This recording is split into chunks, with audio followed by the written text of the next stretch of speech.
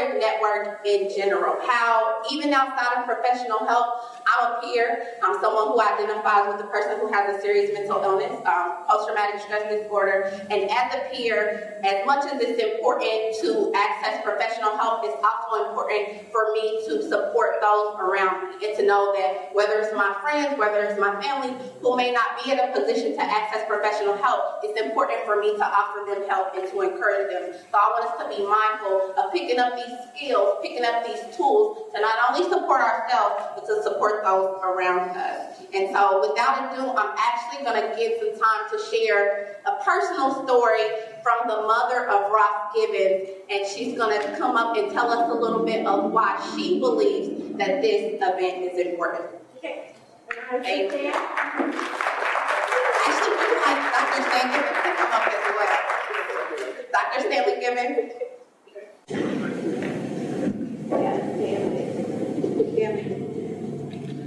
Thank you. I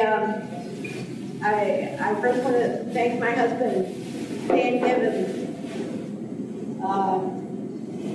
for his love and for his love for me, for his love for our children, for his love for Ross, that allows us to move this movement forward,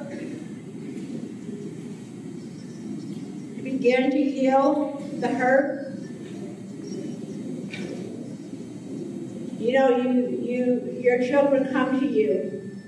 We have 2 sons, Ross, we have a son, Scott. Your children come to you as good and perfect gifts from God, and you have dreams. You have dreams for them and hopes. And you love them beyond words. You have fears every day. When Ross was in his teen years and Scott were in their early teen years, it was during the time when young black males, Trayvon Martin, so many young black males were being shot down and killed. And I remember my biggest fear was that my boys would be stopped one day, and that they would be handcuffed for making a wrong turn or for whatever reason. And so our conversations in their teenage years, when they were students at North Central, when they were children at Orchard School, was mainly about being careful about those kinds of things. And you know, we had great hopes for their future. My husband is a radiation oncologist. We believe in education. You know, provisions, we were blessed to have it where they had opportunities. And you would hear all these stories about other children. But you never think, do you get that phone call?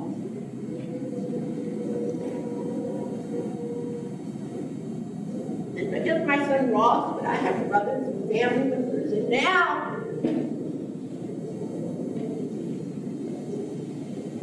I know many families have gotten that phone call where your child is somewhere. No one can tell you where they can't wake them up. But you know, you put your dreams and your hopes, and then you get a phone call. And I've been thinking all week with this being Black History Month about Langston Hughes' poem, "What Happens to a Dream Deferred." And I'm gonna. I want to read a little bit about. I don't have my reading glasses here, but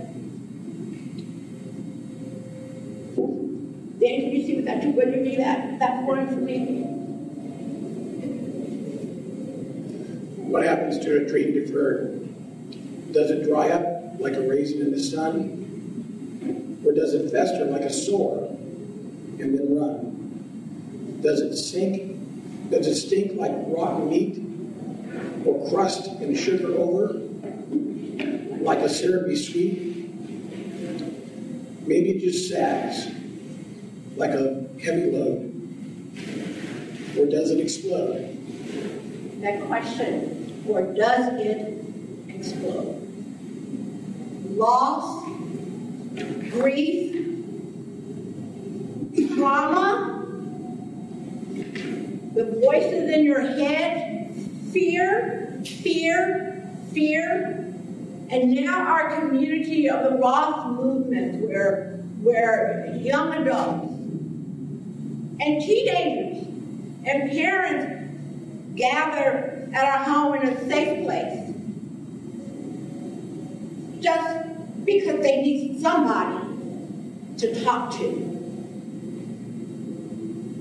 They're losing their children. Many have lost their children in very violent ways. And the pain, I tell you,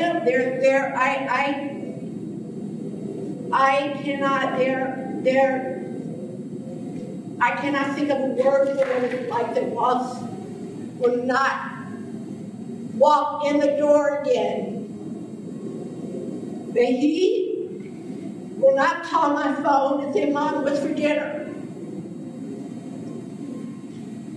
So you know, we have this historical burden as African Americans and Black people. We have a historical burden when we worry about our children with this historical burden. And we try to do better. And now we find that there's new burdens, that our children are dying in the streets, and that drugs are killing them. And you know, life can be stress and life and pain and hurt will overwhelm you, and at moments you can and you will explode. Because all your dreams, when you lose a child and loved ones, your dreams, those dreams are gone. So what happens to a dream deferred? When it dies, oftentimes we explode and we get sick.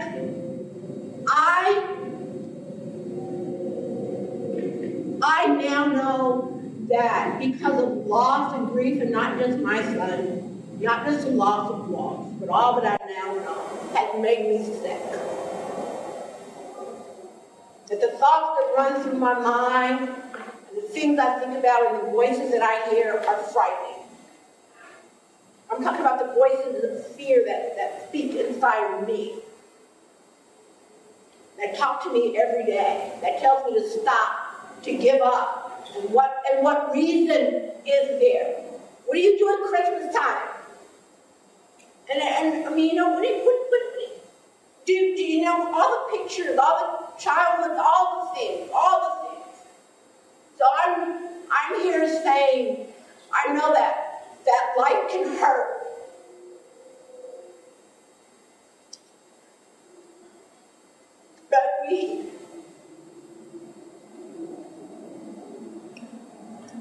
But we have to take all these experiences and learn the lessons so that we can reach out and help to heal others.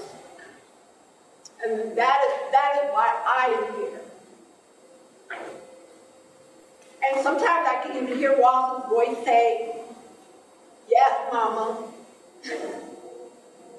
That's what I want you to do. Thank you.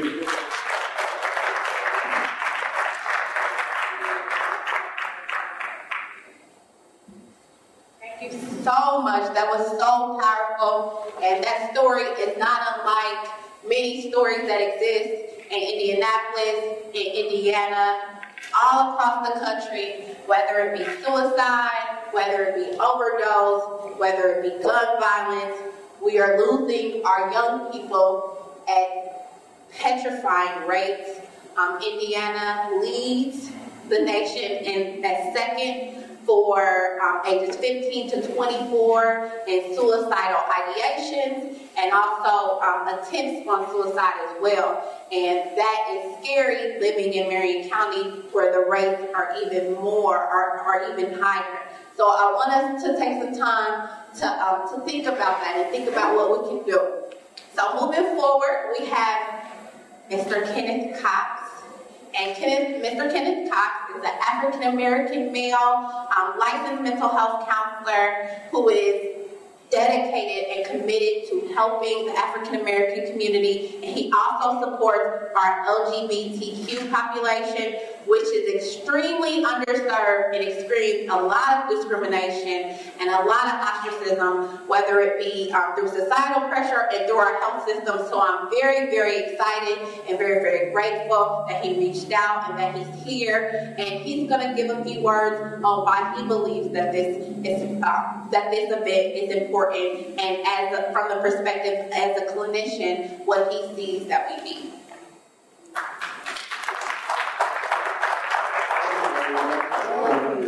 So this was very quickly thrown together at the last minute, but I'm so happy that it happened that way because it provides an opportunity for me to just reach out to the community and give a voice as a black clinician. So what does it mean to be a black clinician, a black therapist? I am a licensed mental health counselor. I work as a trauma-focused therapist. I also am a clinical art therapist, and I also concentrate in addictions work, but primarily trauma is my focus because there is not one of us in this room or in this community that has escaped experiencing trauma in their lives. I also do couple counseling, and the trauma that we incur in our marriages and our relationships then carry on into our children and into our community.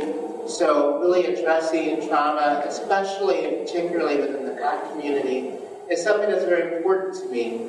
Having experienced my own trauma as a young person and even as an adult, just the myth that needs to be debunked, if I may say that, is that black people don't need therapy, you know? That black people don't need to air their business out in the street. We're way beyond that now, just due to the death rates we have in our young community alone, which Sabrina mentioned.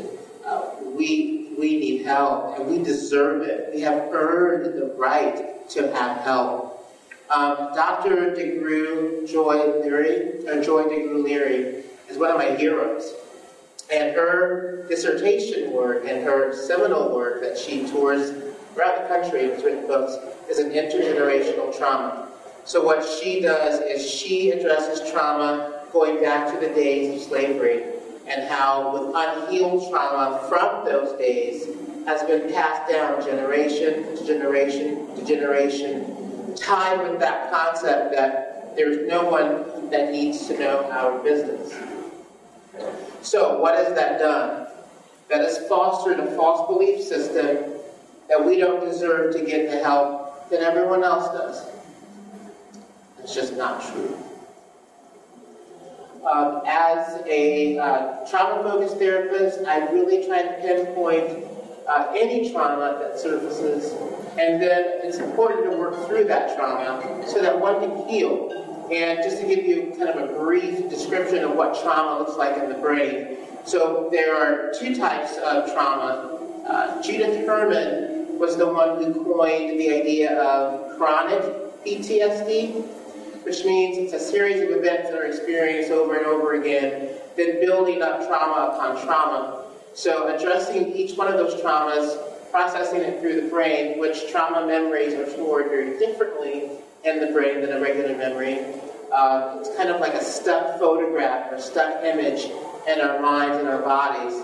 So working through that trauma then really allows for us to begin the healing process.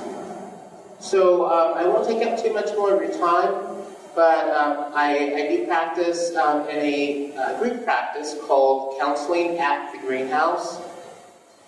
We are at 447 East 38th Street, and we are accepting new clients. Eventually, I will be forming some trauma-focused groups this spring, as well as some art therapeutic groups as well to deal with trauma and trauma symptoms. So if anyone has any questions, I'm sitting right here at this table, the Ask a Therapist table. If you have any questions at all, just feel free to stop by and ask. And again, it's Kenneth Cox, and I thank you for your time. Thank you. I am going to go ahead and introduce our next speaker, Dr. Valerie McCray.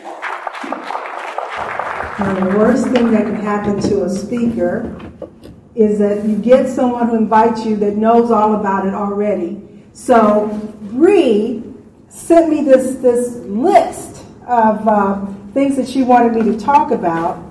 And it's pretty intense. I'm like, oh my gosh, she's asking me to do a lot here because she wanted me to talk about historical trauma. But we can't talk about historical trauma unless we talk about the other forms of trauma as well. So when I think about historical trauma, let me just give you an example. I remember sitting with my son when he was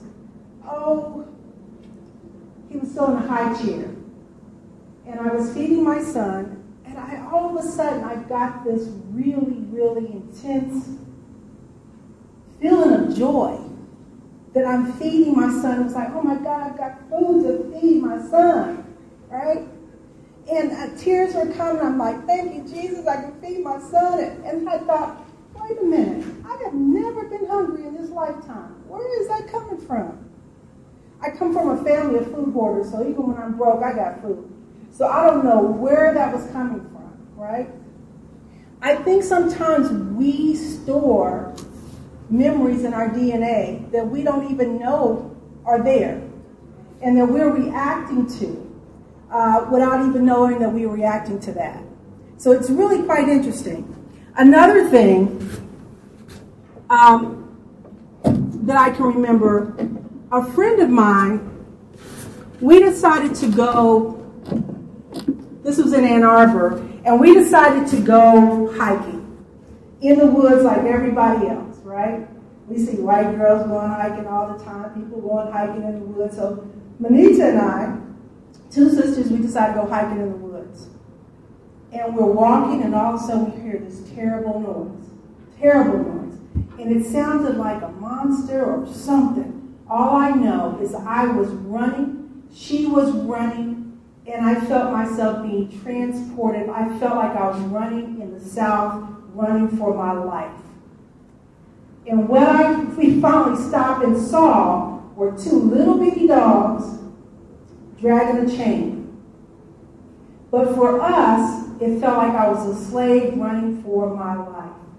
And I don't know where that memory came from, but I did not go walking in the woods like that since. Because it brought back something that must be in my DNA somewhere, some memory somewhere. And we're carrying these historical traumas with us every day, right? So somehow or the other, I don't know if it's because we watch Roots or what, but that was so real. It was so real. It's hard to even describe how real that was. But some of the trauma that shaped my life was between 1955 and 1968. And no, I'm not as old as being around in 1955, but I remember my parents talking about the story of Emmett Till and his death. And that was still their conversation when I was a little girl. It was still an ongoing conversation. And then Medgar Evers, when he was killed, I remember being 3 or 4 years old when that happened. I remember the conversations. I remember my parents being totally fixated on whatever the situation was. And I remember, like it was yesterday, the murder of JFK.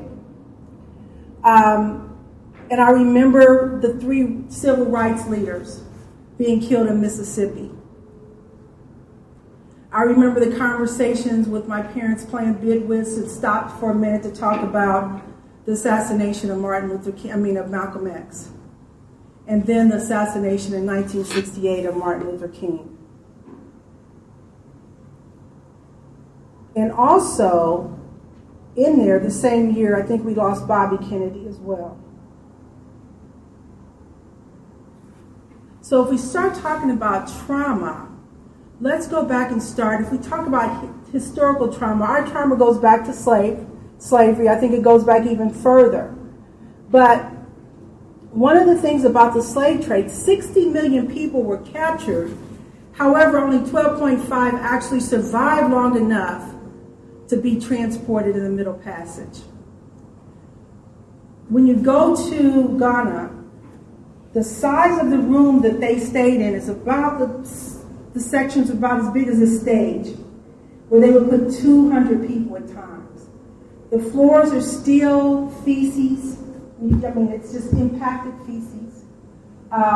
So when you go through, you can feel all of that. I'm wondering how much of those memories we carry in our DNA as well. And only 10.7 survived the Middle Passage, and believe it or not, only 388,000 were actually here in the United States. We survived, right?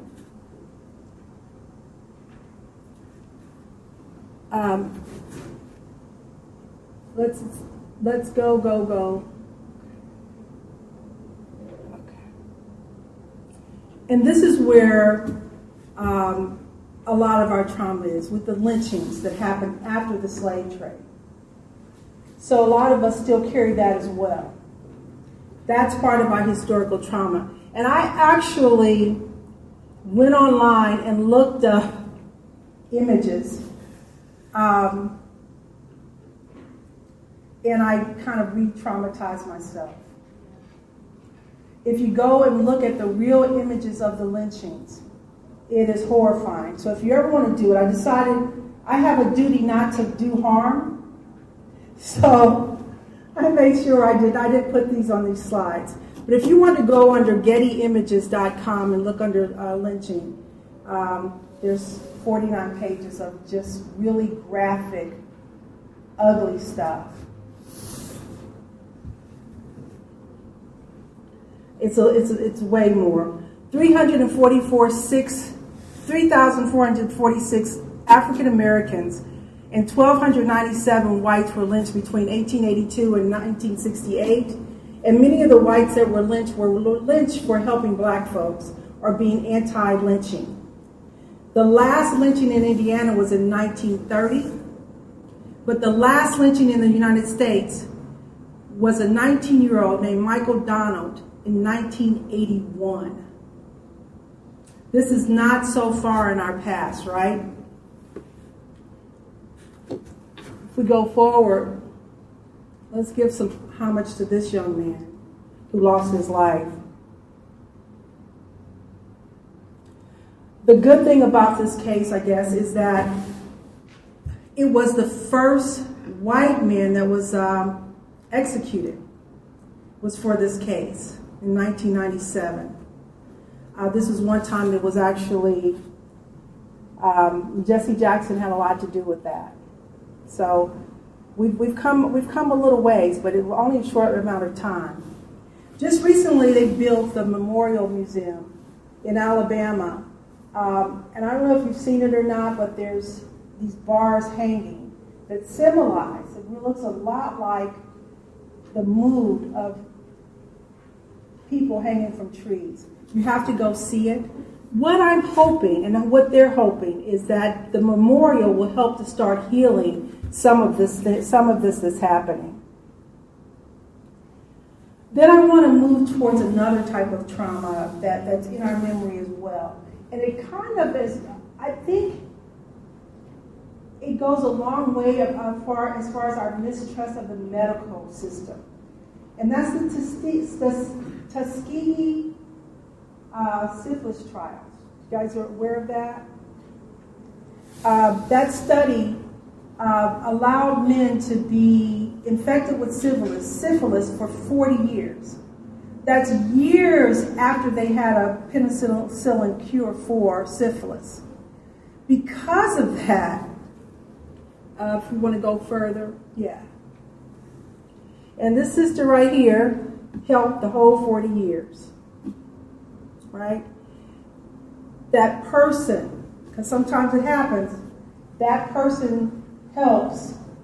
That black person sometimes helps to keep us in that negativity, helps to keep us in our demise, right? It's really interesting how that happens.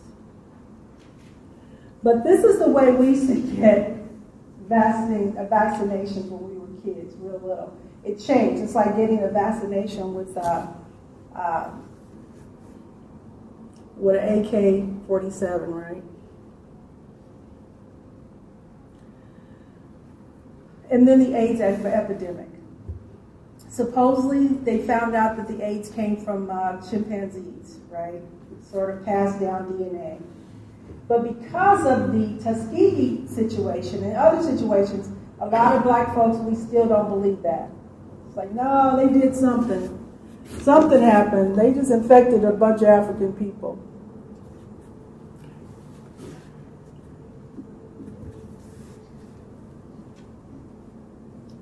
But what I want to tell you now is that trauma, that was historical trauma, but the trauma we experience every day actually sets up in our bodies to the point that it's actually causing our health to be bad. It's causing a lot of negativity. It affects brain development. It affects our immune system, our hormonal systems, and how our DNA is read and transcribed. High exposure to trauma correlates with triple the lifetime risk of heart disease and lung cancer. And we have a 20-year decrease in life expectancy based on the amount of trauma you're exposed to as a child. And then there's trauma that's added along the way. I don't know if you're familiar with the ACE study, but they're going to probably give the ACE study later. But I can go ahead and run through it with you real quick. The ACE study is adverse childhood experiences. And they just listed like 10 things. Either you say yes or no to that. And most people are going to score something, right? Score 1. 48% score something. So did you have a parent or someone in your household that swore at you, insulted you, put you down, humiliated you? Did a parent or another adult in a household grab you, hit you, slap you, hit you hard, made marks or injured you? Number 3, did the adult or person at least 5 years or older ever touch or fondle you or had intercourse with you? So there's some sexual things as well, sexual trauma. Did you feel neglected and unloved, where your family didn't support each other? Did you ever feel like you didn't have enough to eat, had dirty clothes, had to wear dirty clothes to school? Your parents were too drunk or too high to take care of you or take you to the doctor when you needed to go? Were your parents ever separated or divorced? Was your mother or stepmother ever hit, kicked, pushed? It sort of deals with domestic violence, threatened. Did you live with someone who was a problem drinker or alcoholic or used street drugs? A lot of our kids are growing up with that issue in the household. Was a household member depressed or mentally ill, or did the household member ever attempt suicide? Or did a household member ever go to prison? And those series of questions are called your ACE score. And what they're finding is that with your ACE score, there is a relationship between how many of those you check off and how your well-being is later on. And so that's connected with your health, it's connected with your longevity, it's connected with drug use, it's connected with smoking, it's connected to so many things, right? That people just don't realize just how important it is. Let me see. But I want to talk about another type of trauma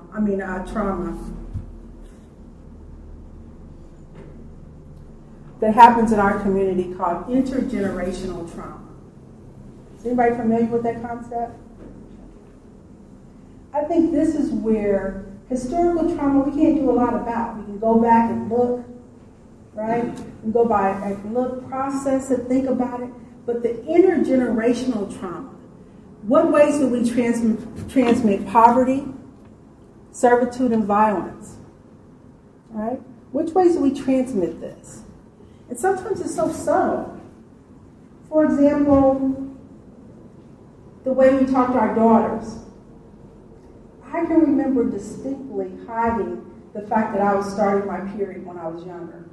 Because I knew my mother hadn't talked to me about it, and I also knew that she would be traumatized by me starting my period.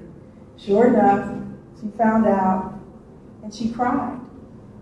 So what did she pass on? What happened in her generation that she passed on this feeling about womanhood, this sort of negative feeling about womanhood, or growing into my own? Where did she get that from? Why was it passed down? Are we continuing to pass it down? Men in the family, are we continuing to pass down it's okay not to be present in the home? It's okay to be in these gangs and these violent lifestyle. It's okay not to send money or talk to your kid. Where do we transfer? It's okay to tell your kid you're nothing and you're not going to ever be anything, right? These are ways of being that we pass down from generation to generation that we can change. Does that make sense? Things that keep us down year after year, thought after thought.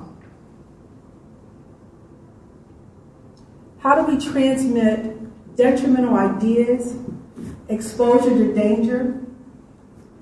You know, most women, one of the problems they have about being raped, or especially in the household by a boyfriend, a mother's boyfriend, or whatever, is the mother didn't believe them, or the mother didn't stand in for them, or the mother put them in this dangerous situation. And if you talk to the mother, they did the same thing happen to them. It's passed on from generation to generation. So some women, when they've been violated, will become overprotective. And some will turn the other way and let it happen to their very own daughters. It happens, right? Or we pass down fear and overprotection or overcompensation. We will raise our daughters and love our sons, right? So a lot of the young men from generation are they're not stepping up to the plate. Because we're holding them too close, because we know that they could go out and get shot at any time. Stop pulling by the police, get shot, something's going to happen. So we're overcompensating in so many ways. So that's a problem as well.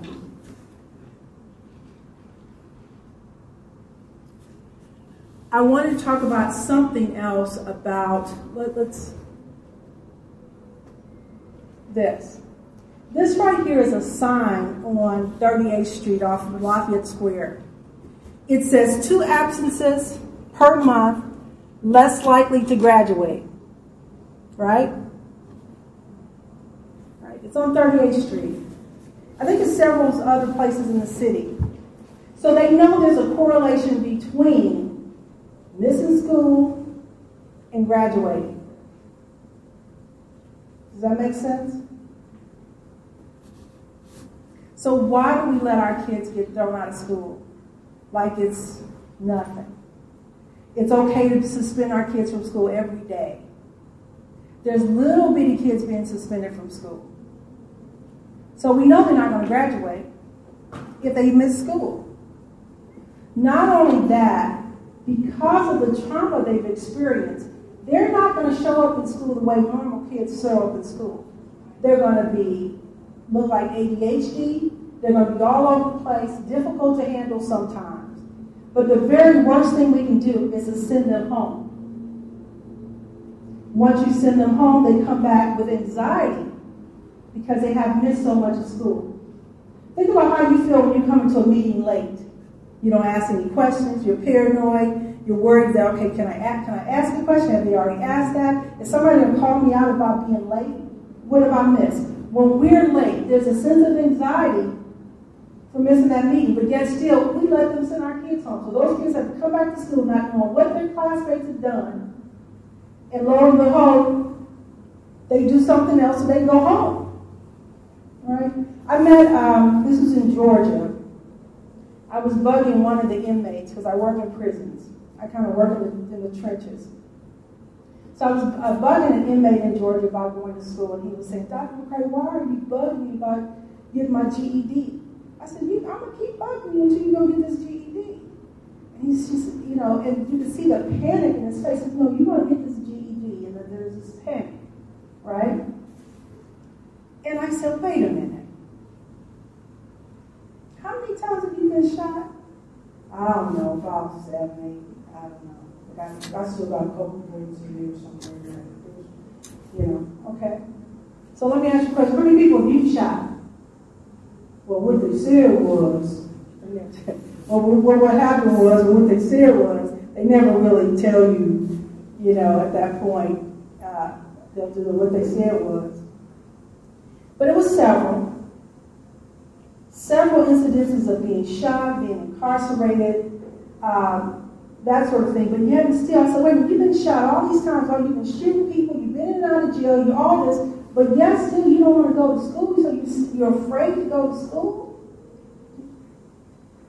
And he said, yeah. That fear of being in the classroom and being asked a question that they don't know is stronger than the fear of being shot out in the streets. Does that make sense? But yet still we send our kids home away from school where they don't know the answers coming in. Does that make sense? There's things we can do about that we can get political about that. Stop the process of sending our kids home from school, especially when they're younger, because we're re-traumatizing our own kids.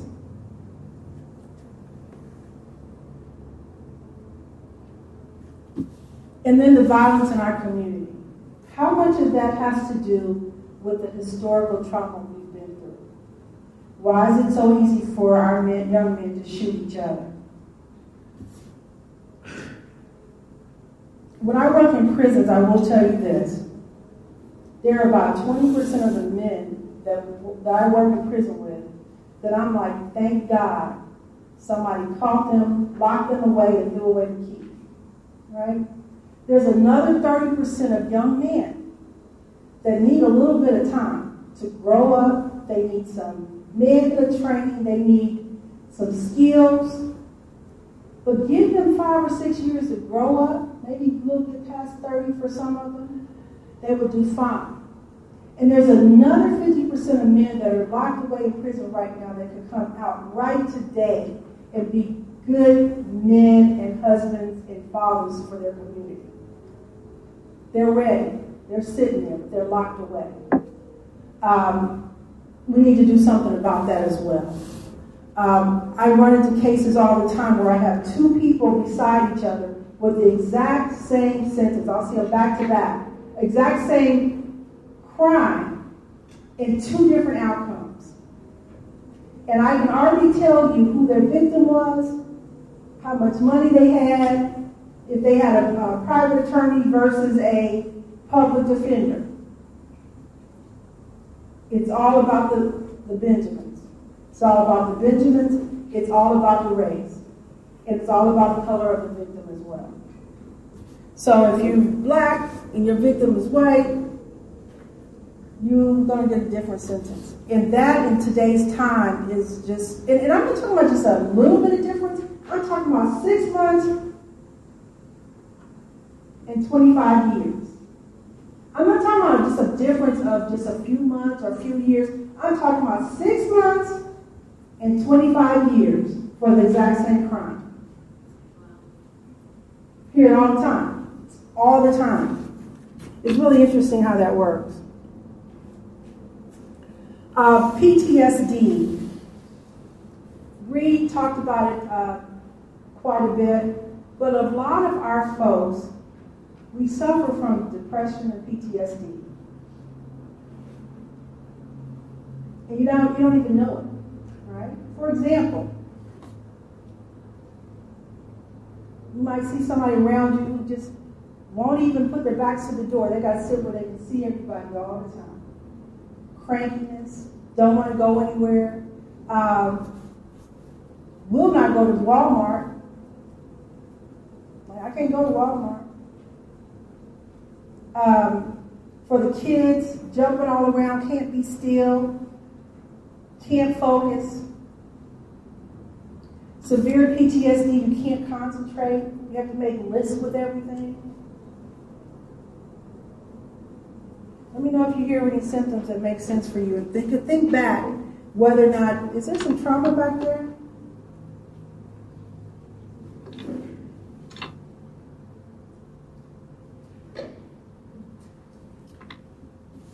What we can change is the violence in our community. We've got a group of people. I work as a psychologist consultant with Stop the Violence organization here.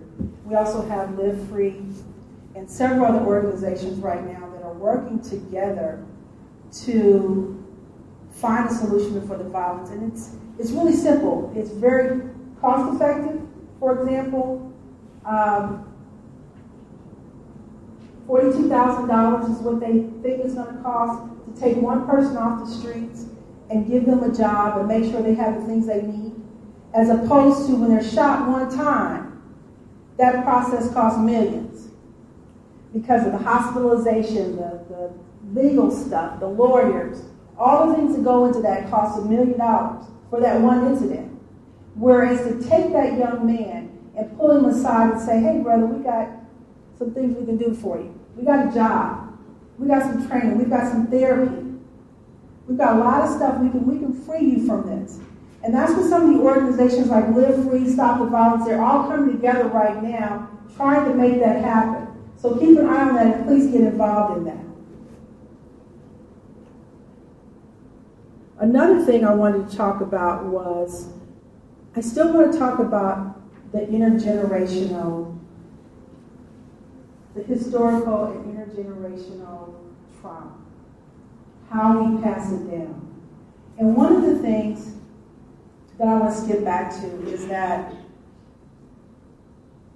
if we could get past pulling each other down, that crab in the barrel thing, if we as people could, and that's sort of ingrained, that's sort of part of that whole lynch thing, right? That sort of thing that they did with the colors, and where you got the house Negroes versus this Negro and that sort of thing. So anytime somebody tries to push themselves up, sometimes we pull each other down. Does that make sense? My whole life I've been living in a metaphor, right? And that metaphor is high horse. She thinks on her high horse, right? I'm going to knock her off her high horse. I've been knocked off my high horse so many times by people that just, won't let you just go. They won't support you. They got something negative to say. We're holding each other down because of the intergenerational trauma we've been through. We're passing it down. We don't trust each other the way we should trust each other. Does that make sense? Or we're divided on issues that we shouldn't be divided on. We're divided on the LGBT issues, right? That's crazy. It's crazy because there are about 30 different physical differences with a baby when it's born. It's not always just male and female. There's physical differences when they're born. About 30 different things, whether it's chromosome issues, whether it's minimal penis issues, whether there's these, there's engorged or enlarged clitoris issues, there's hermaphrodite issues, there's all kind of things that let you know there's a range of sexuality issues that we have to deal with. And when you get old enough,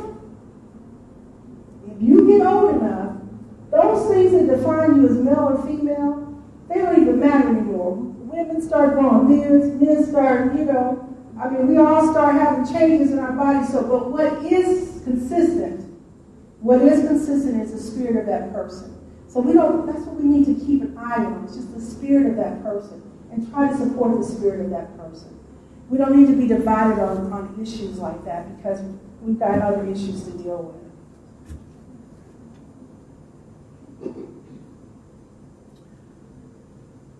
What I think should happen now is they really need someone who understands mental health in the White House.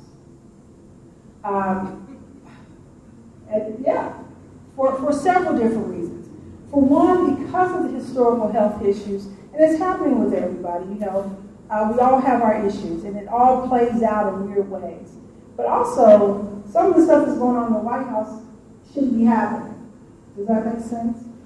So, actually, there was a reason for me to talk about the crab in the barrel, the high horse thing, is because I'm really going to throw my hat in the ring for 2020. All right?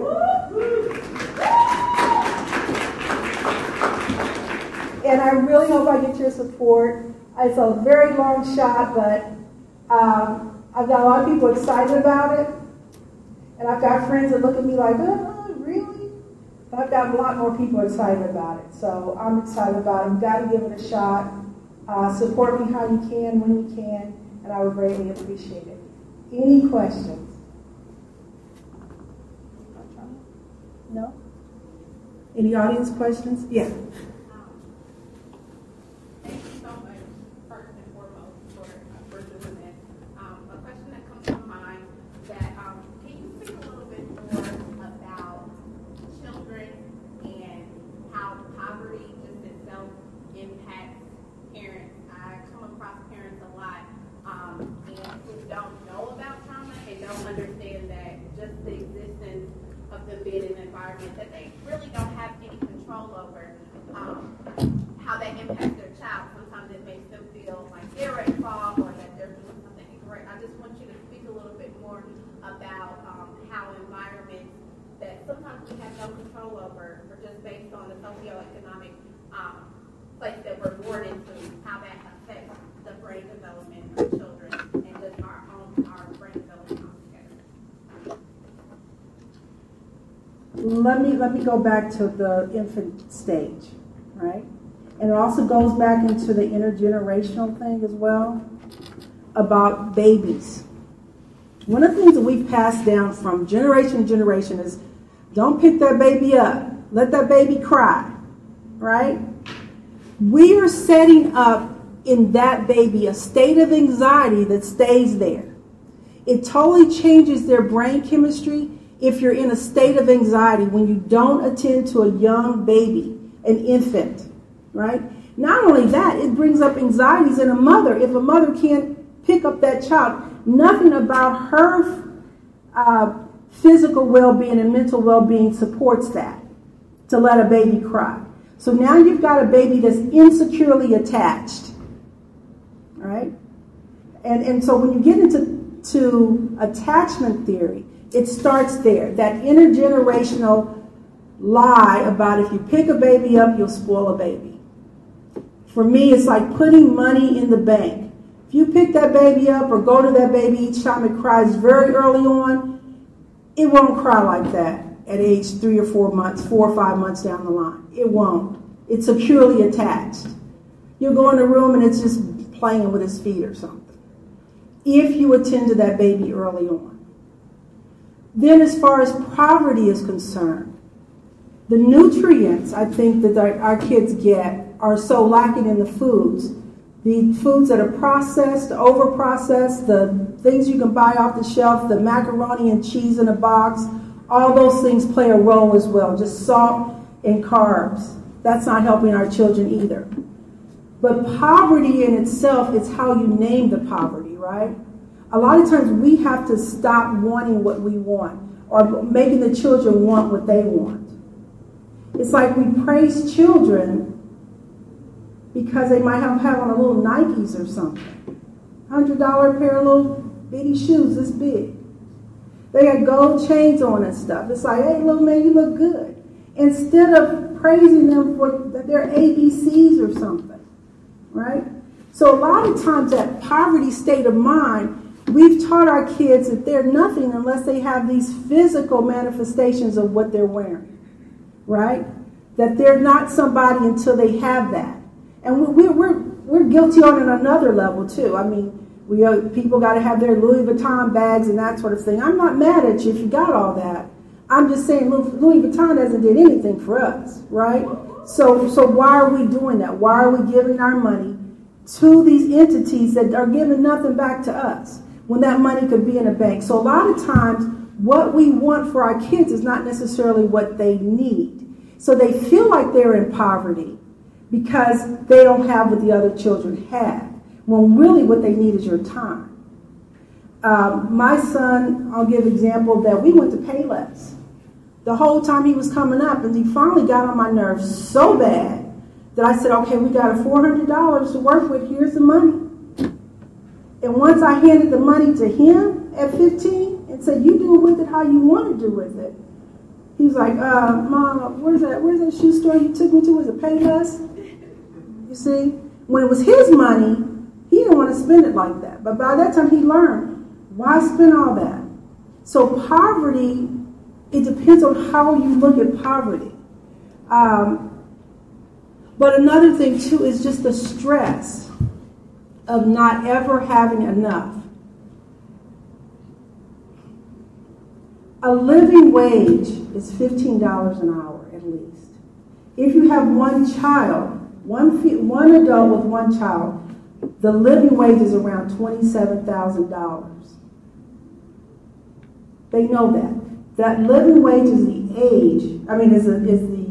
amount you need to make, and not to have to rely on food stamps or one of those EBT cards or any extra help on the outside. Right? And it costs so much. It's so expensive to be broke. So expensive to be broke. So we're passing down that stress as well. So on one hand, no, we don't need the extra stuff. But I'm also saying that I feel you when you're feeling the stress of what it's like to not be able to have enough. I've been there. I've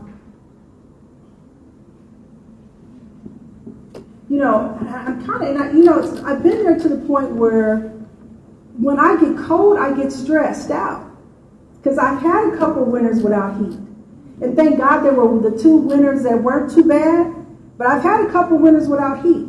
And even to this day, I have an electric water heater that cost me 3 times as much as a gas water heater. Because when I lost my heat, I was determined not to have my water be on the gas bill. I wanted to be able to at least heat up my water.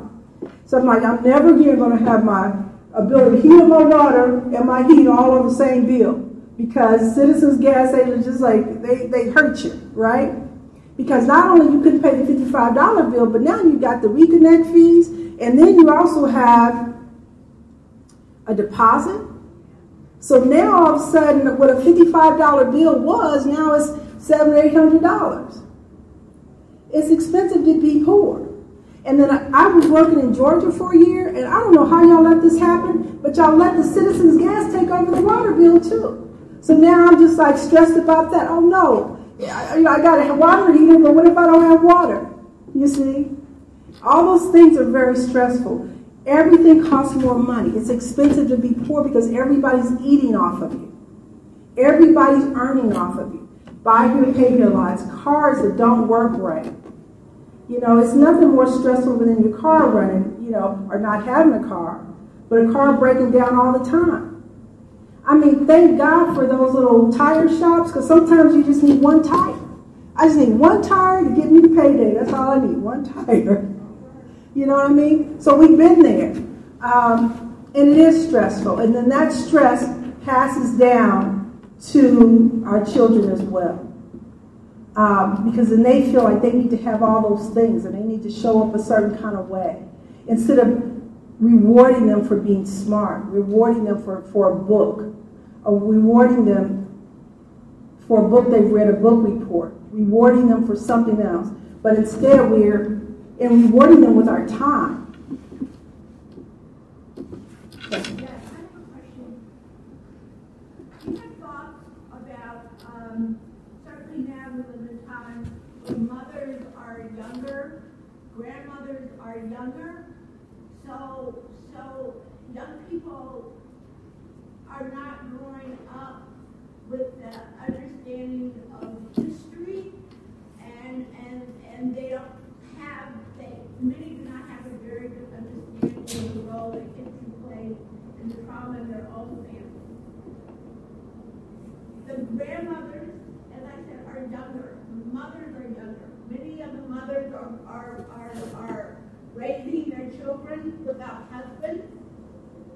The children are in very stressful situations because the mother is in such stressful situations. We have boyfriends coming in. Those are that kind of stress level that goes untreated oftentimes. Can you speak a little bit about that? I think what I've learned early on in my career is that the person sitting in front of me when you're dealing with the family is not the patient. The patient usually is the mother or the parent. If you work, I worked at juvenile detention, and I've also worked at the Logansport jail. And if you sit in the waiting rooms and you watch the visitation, you look at the parents coming in, you think, Dad, I see why that kid's here. And matter of fact, I hope the kid gets to stay because they don't need to go home to that, right? Sometimes it's the whole family that's the problem.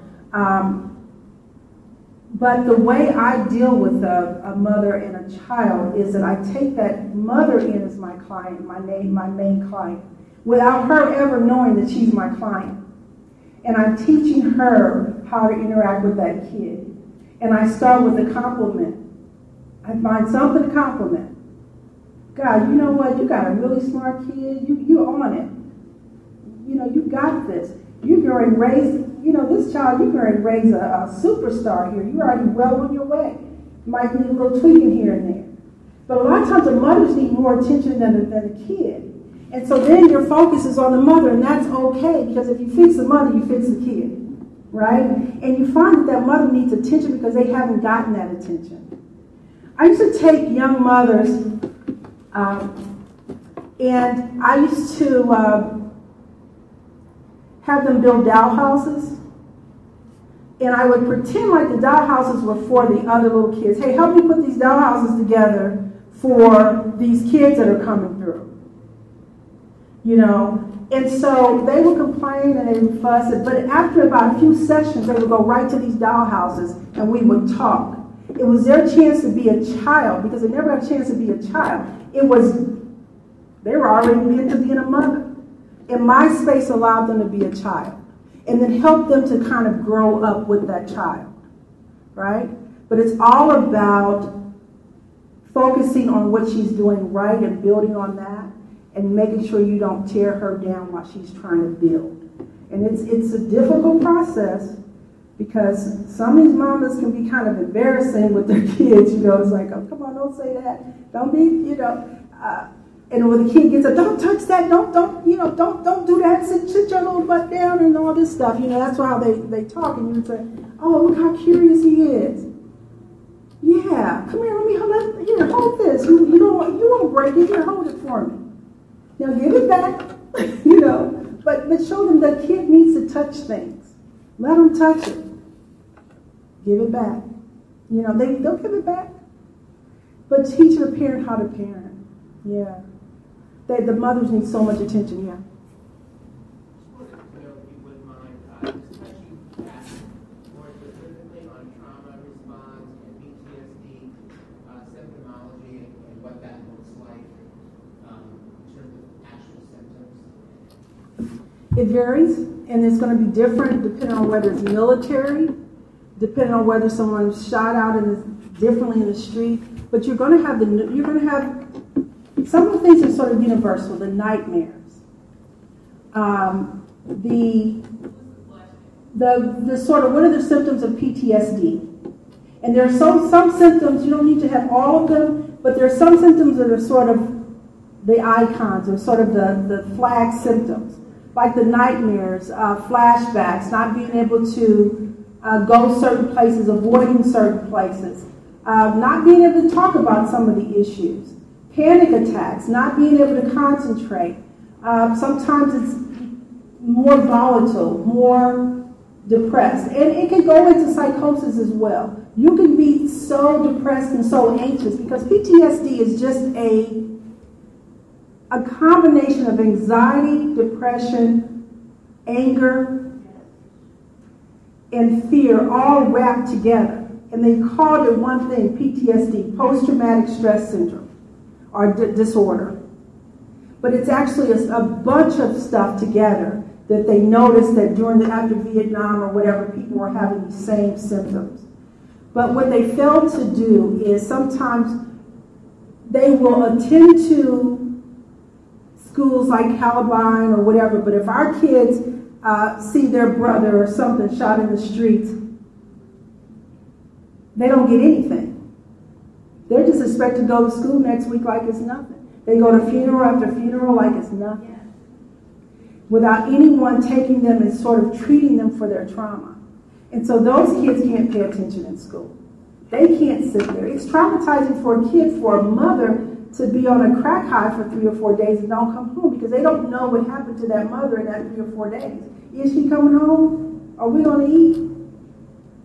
So that's traumatizing as well. And then when they snatch that kid out of the home and send them to DCS, we added another layer of trauma. We're adding a system layer of trauma. So we've got acute trauma already. You know, if somebody got shot, then we've got chronic trauma because somebody's got shot, the bills aren't getting paid, mom was crying, or this happening. And then don't let it be complex trauma. And complex trauma is when you think you should be safe with your mom, but she's letting men come in, so you're getting hurt by the people that should be protecting you. That's a different type of trauma. And then on top of that, you got the system that comes in and snatches you away from that household. You don't know these people. And most kids would rather be home with an abuser than to be somewhere else with people that don't care at all or don't even know who they are. So then that's complicated as well. So then you got system trauma. And then you got the intergenerational trauma. Then you got the historical trauma. As Black folks and Latino folks and LGBT folks, we got layers upon layers upon layers upon layers of trauma. And trying to unpeel that onion is kind of difficult at times. But it can be done. It can be done. Yeah, so my question is, when I look at a lot of this stuff, it seems like it's been done to us on purpose and systematically. A lot of it, the government has played a role in it, which is why you're running, right, to try and change some of those systems that are in place. So one thing that I dealt with a lot with this last election, I want you to talk a little bit and explain to me, why do people in our community, so many of us, don't think that we should vote, don't think that it matters, and then how do I talk to people and explain to them, why it matters and get them to actually care? Because it's something I've been struggling with for a while. I think the reason why people haven't cared is because there's no one who's sort of in the trenches, there's no one who knows what it feels like to not be able to make ends meet.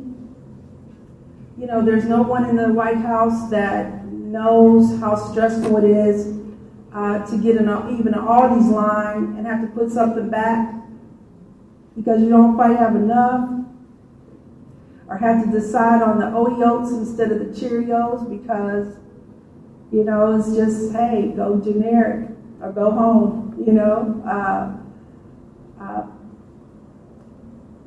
there is this belief that people don't matter. And one of the things, too, is that we're so disenfranchised. I think that it starts with the schools as well.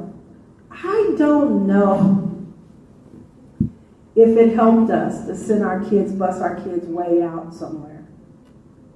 Our kids lose an hour standing on the bus. They're out there earlier. The parents can't get out there, so they're missing an hour's time.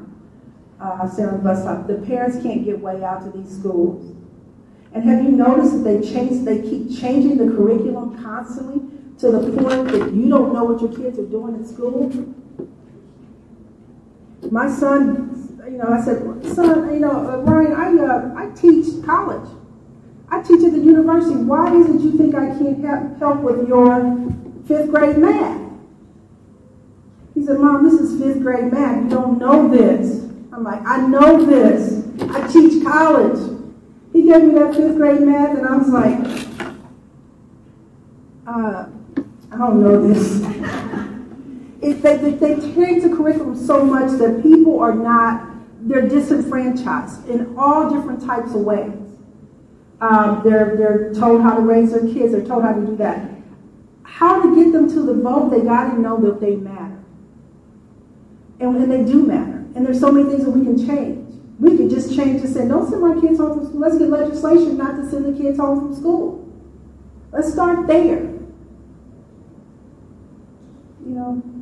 I don't know how to get you guys to vote besides just beg. Please vote.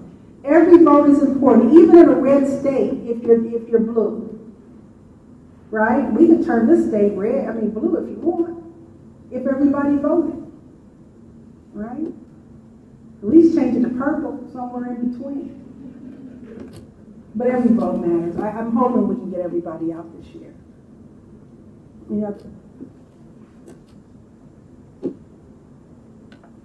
Any more questions?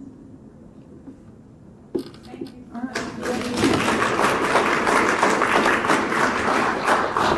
Next, I have Maya Patel from the American Lung Foundation. I want you guys to understand a little bit more about tobacco cessation,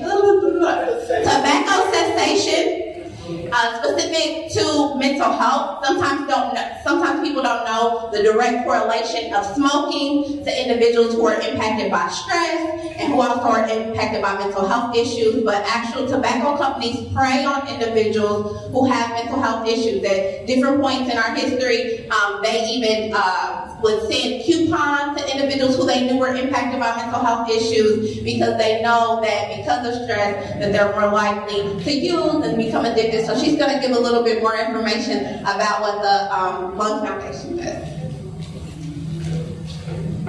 Good afternoon, everyone. I am Maya Patel from the American Lung Association. We work towards tobacco cessation, also work towards policy and advocacy, so we can help our environment get better, help have clean air, and also stop our youth and older populations from starting smoking in the first place.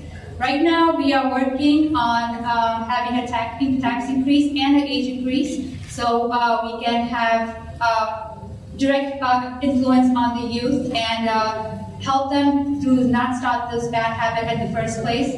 We have seen that the big tobacco companies are targeting youth with better marketing advertisement. So we are trying to make it better for our youth.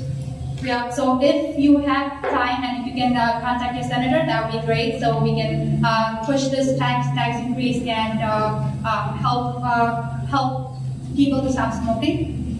Like Bree said, smoking has a direct correlation with mental health. Usually, kids start smoking at a young age if they are stressed, or if they have other family members, peers that are pressuring them to start smoking. So we are working on increasing awareness and also providing free satiation classes throughout the state. So there is not, and cutting down barriers of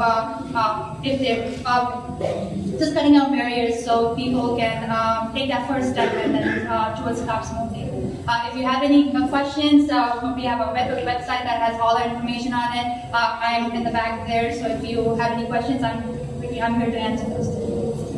Thank you. So much, Maya. Next up, we have Natasha Allen from the Veterans Administration. What is it? The Department of Veterans Affairs, right? Yes. And speaking of there are a lot of individuals in our community who have been impacted by being deployed, whether it be currently, recently, from 2008 all the way back to Vietnam, where I have personally had some friends whose fathers were in the Vietnam War, who were impacted by post-traumatic stress disorder, but was never diagnosed, and their family suffered. So bringing awareness to the resources that are available to our veterans or any of our members of our family who served in the armed forces is extremely important. Thank you for that information. My name is Natasha Allen, and I am honored to definitely be here today. So to give you a little information about the Indianapolis Vet Center, which is a part of the Department of Veteran Affairs. But before I say that as well, I'm also a veteran as well. Veteran served in Iraq and Freedom. Wasn't expecting that piece, but I did serve, and I served 3 years. And prior to that, I will have to also say that I am a daughter of a Vietnam veteran. So I do remember, and my father has just passed due to, I would say maybe a combination of things, but I do believe that being a part of that war was part of it. But the main thing is, what I get to tell you now is by being part of the Indianapolis Vet Center. I've been with the Indianapolis Vet Center since 2006. For the people that are here that may be veterans, show of hands, I have to say I honor you as well for my fellow veterans. So as well as any dependents, any spouses, because I feel like it takes a lot to be married to a veteran at times. So my husband is the spouse. He did not serve in the military. His name is Michael Allen, but we've been married over 14 years. So it's been I would say definitely an adjustment. Hopefully everybody can hear me. It's been an adjustment. But the main people at the Indianapolis Vet Center, to stick to my script, is with the Indianapolis Vet Center, we're a small facility. We're 7 people staff. We were created back in 1979. Vietnam veterans were looking for something less red tape. They wanted something they could walk into and receive services, or at least speak to their peers. And so due to that, it started off with 20 facilities. Indianapolis happened to be one of the 20. Now we have over 300 throughout the country, 300 facilities. The main thing is providing readjustment counseling services to the veterans at no cost. The cost is the fact that they serve their country. So the only thing we require is a DD-214. And when I say that, that is showing, it's kind of like a resume or saying that this person served their country. But even if they do not have that form, that paper, they can still walk into our facility and receive the services. There's no cost, there's no time frame. Again, let me say that, there's no time frame. So there are veterans that have been out for a number of years. There are service members that are still in the military that may decide to leave the military or retire from the military in the next year or so. If they decide to do that, they can still walk into the Vet Center. If they're active duty, if that service member is a Marine right now and have gone through some challenges or just having some obstacles, they can walk in and receive services. So whether they're looking to receive counseling services or if they're looking to find out what benefits, what am I entitled to? What is out here for me? So the information that has been presented today is a lot of the great information that our clinical social workers that we have on staff are able to assist our veterans with, as well as the family members, because we do cater to the family members as well. So again, I would say I'm a big advocate for the Vet Center, I'm a big advocate for mental wellness. I'm happy to be here, and I thank you. So if you have any questions, I am at the back of the table where it says thank you to my women veterans. Thank you. Next up, we have Sharon Anderson with Family and Community Partners.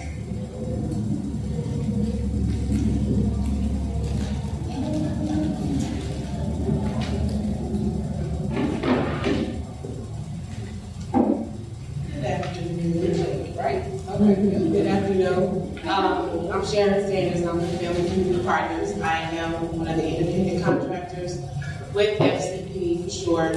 I'm also a community outreach facilitator. So Our services that we provide, so we're the umbrella over 2 other agencies. FCP, we receive our referrals through DCS and Choices, and we cover home-based, supervised visits, father engagement, mentoring, therapy as well. So we decided that we need to do more as a community agency, family community partners, underline that. So we decided to house 2 other agencies. One other one is called Healthy Family Advocates, and the other one is also Family Community Solutions. These are not contracted with DCS. However, Healthy Family Advocates is contracted with Choices. Our Family Community Solutions offers therapy, individual, group therapy, and they focus on trauma. However, they receive their payments through Medicaid, private insurance, or out of pocket.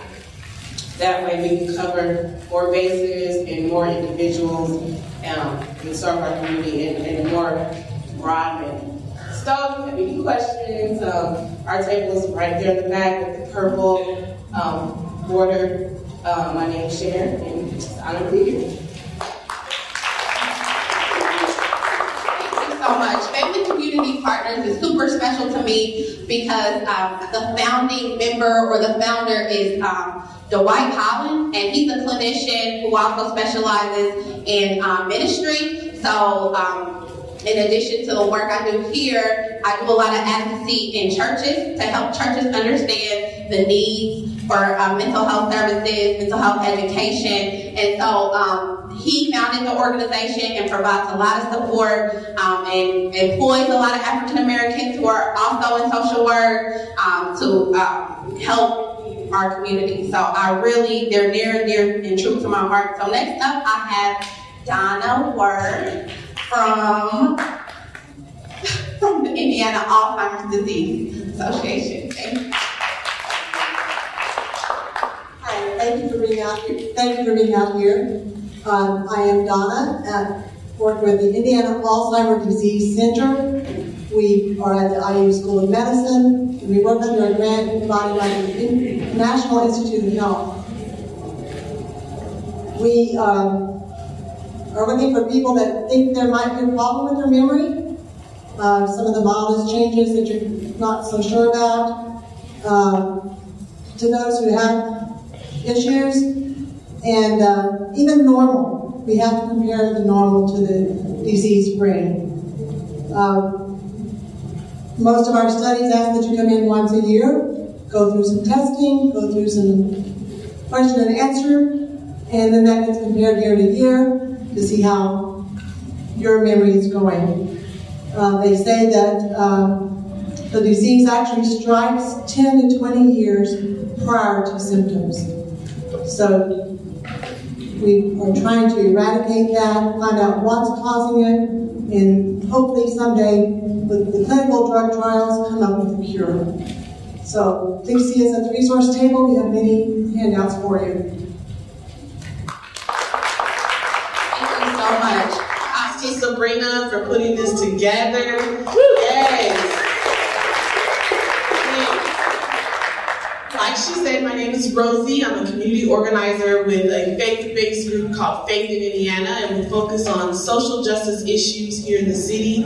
The main focus this year for me is reducing gun violence and mass incarceration. I received my degree from IUPUI, and I love what I do. And to me, I think it's great to be here in the field and do the work that I'm doing, because social workers are more than just working with children. We do so much more than that. So I'm glad to be here today. So first, we're going to start off with Dr. Christian Doss, right here to my right. Dr. Christian Doss is a child, adolescent, and adult psychiatrist who works every day to serve the underserved. She received her medical degree from Morehouse School of Medicine, and she completed her residency at Indiana University School of Medicine. IU. She's trained in general pediatrics, general psychiatry, and child and adolescent psychiatry at Indiana University. She is currently the regional psychiatry director of the Wexford Health of Indiana partnership with Indiana Department of Corrections. Give it up for Dr. Kristen Ross. Next, we have Joseph Smedley.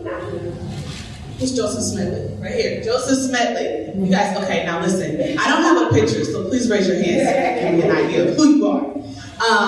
Dr. Joseph Smedley brings over 20 years of professional experience to Hope Haven. He has served as the chair of the Department of Psychology and director of the Health Education and Counseling Center at Martin. He obtained his bachelor's in psychology from Roosevelt University in Chicago and his master's and PhD in clinical psychology from Howard University. Welcome. We have Mr. Ronald Rice. Raise your hand. Thank you. Mr. Ronald Rice is a local author who currently resides in Fishers, Indiana. He also has experiences as a high-ranking leader in the Indiana criminal justice system for 31 years. Ron is a retired warden from the Indiana Department of Corrections, Newcastle Correctional Facility, where he ended his tenure in 2006. Welcome. Right here, my fabulous girl, Renee Allen. Renee Allen has resided on the far east side of town for almost 20 years. East side. She currently works as a contractor for the state of Indiana and has a master's in public affairs with a concentration in criminal justice. Renee is the mother of 3 young men, evangelist, and a community leader. Over the past 9 years, Renee has volunteered in her community by going outside of the 4 walls of the church to meet those who are hurting, lost, and broken, to show love in an unconditional way. Her passion to the community is to listen to their voice and then be a good voice. And she's also running for city council in District 14. So, give it up for Renee. And then we have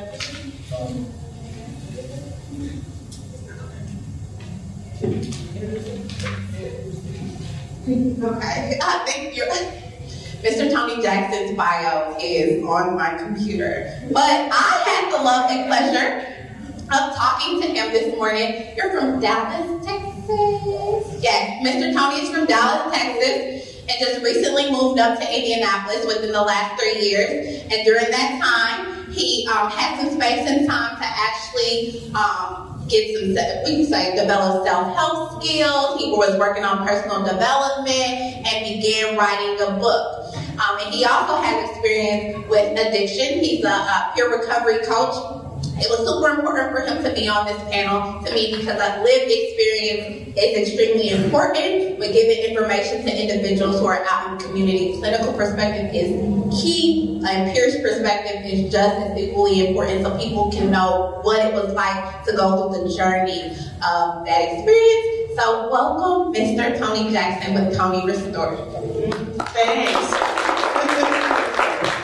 Welcome, everybody. So my first question that I'm going to lead with today is just asking you guys about maybe some of the stigma that we have in the Black community around mental health and how that plays a role in the trauma that we've experienced over the years. Not just current trauma, but generational trauma.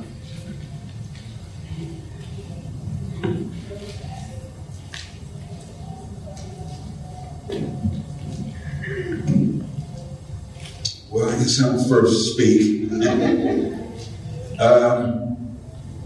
My experience with seeing how Black families through history in terms of dealing with mental health issues, a lot of times there's a stigma attached to it where we don't want to identify with a mental health issue. A lot of times it's because of pride or a cultural habit that's been passed along the way where it's thought that we can deal with it on our own. You don't really need professional help. A lot of times families that are not used to dealing with mental health say, oh. I think your microphone. Is the green light on? No. It needs to be on.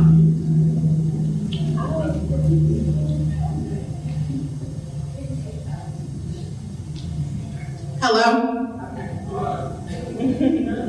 Thank you. Families, instead of going to seek medical help, will say, oh, he's got the blues, or she's got the blues. And they'll get over it. But over time, if they don't, and as a result of that, families, people don't get the treatment that they need in order to recover and get back into the mainstream. It's kind of a old cultural habit that's lasted throughout the years. But lately, or here recently, more and more people are being educated and informed about it, and people are now finding out that it's not shameful or being weak to say, I need help. And I think it's a matter of educational process. And I'll pass back along and let some of the other guys speak.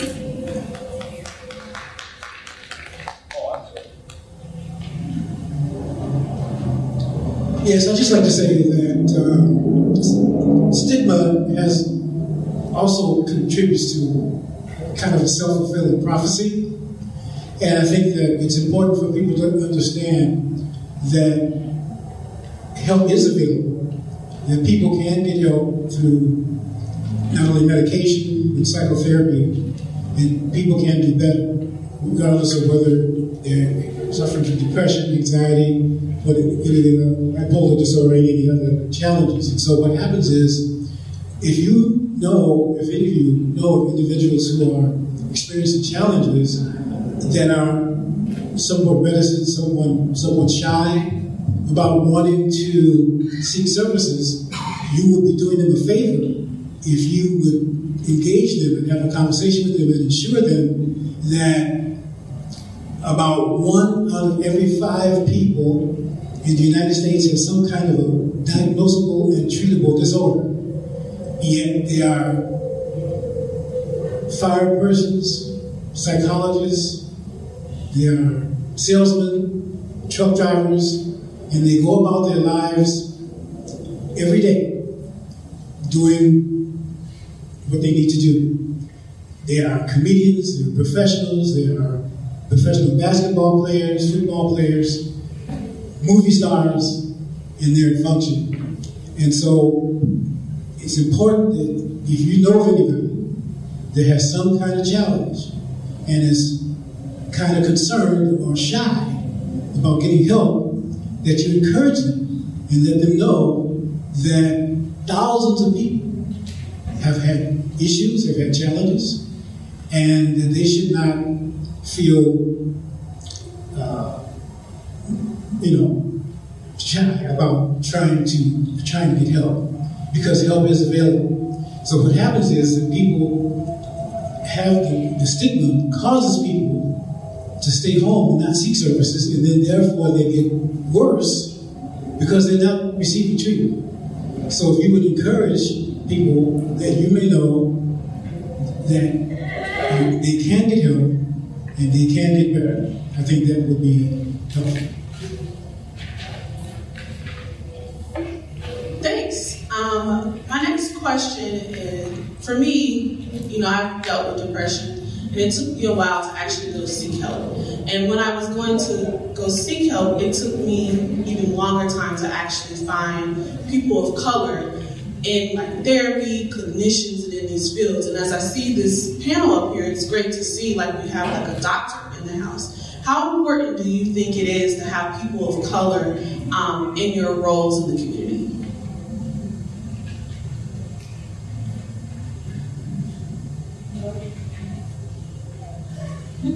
Hello? I think, of course, it's very important, right? We have to be able to provide culturally competent care, okay? So,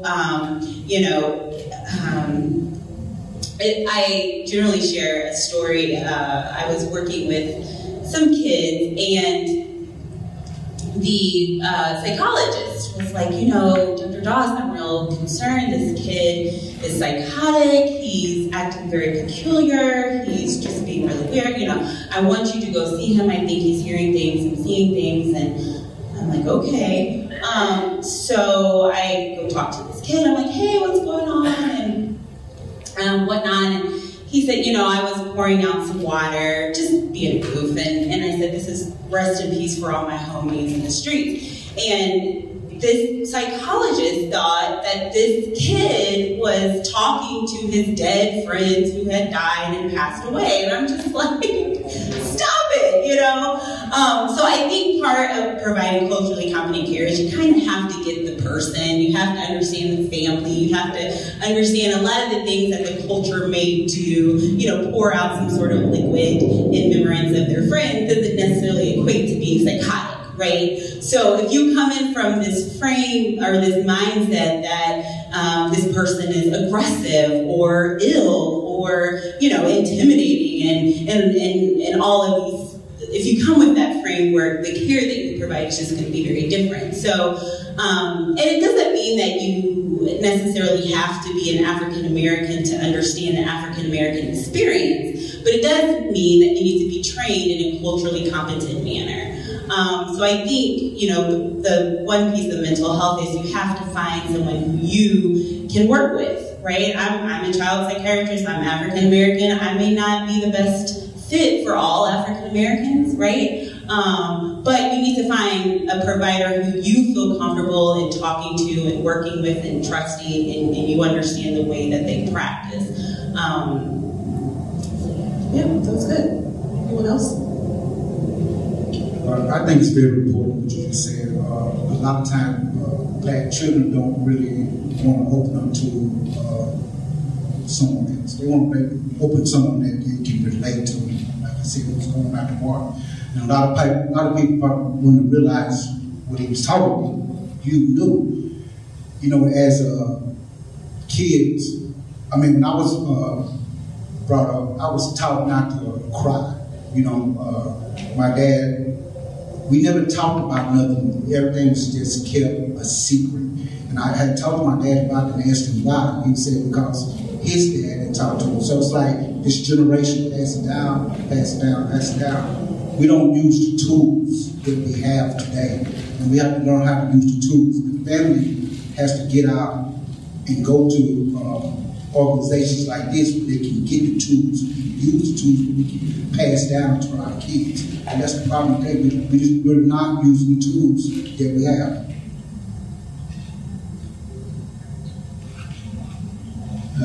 I'll make a quick comment. I retired from the Department of Correction after 31 years. And the last 7 years of my career, I was the warden of the Newcastle Correctional Facility, which is a facility that was designed to house the most acute mentally ill in our state prison system.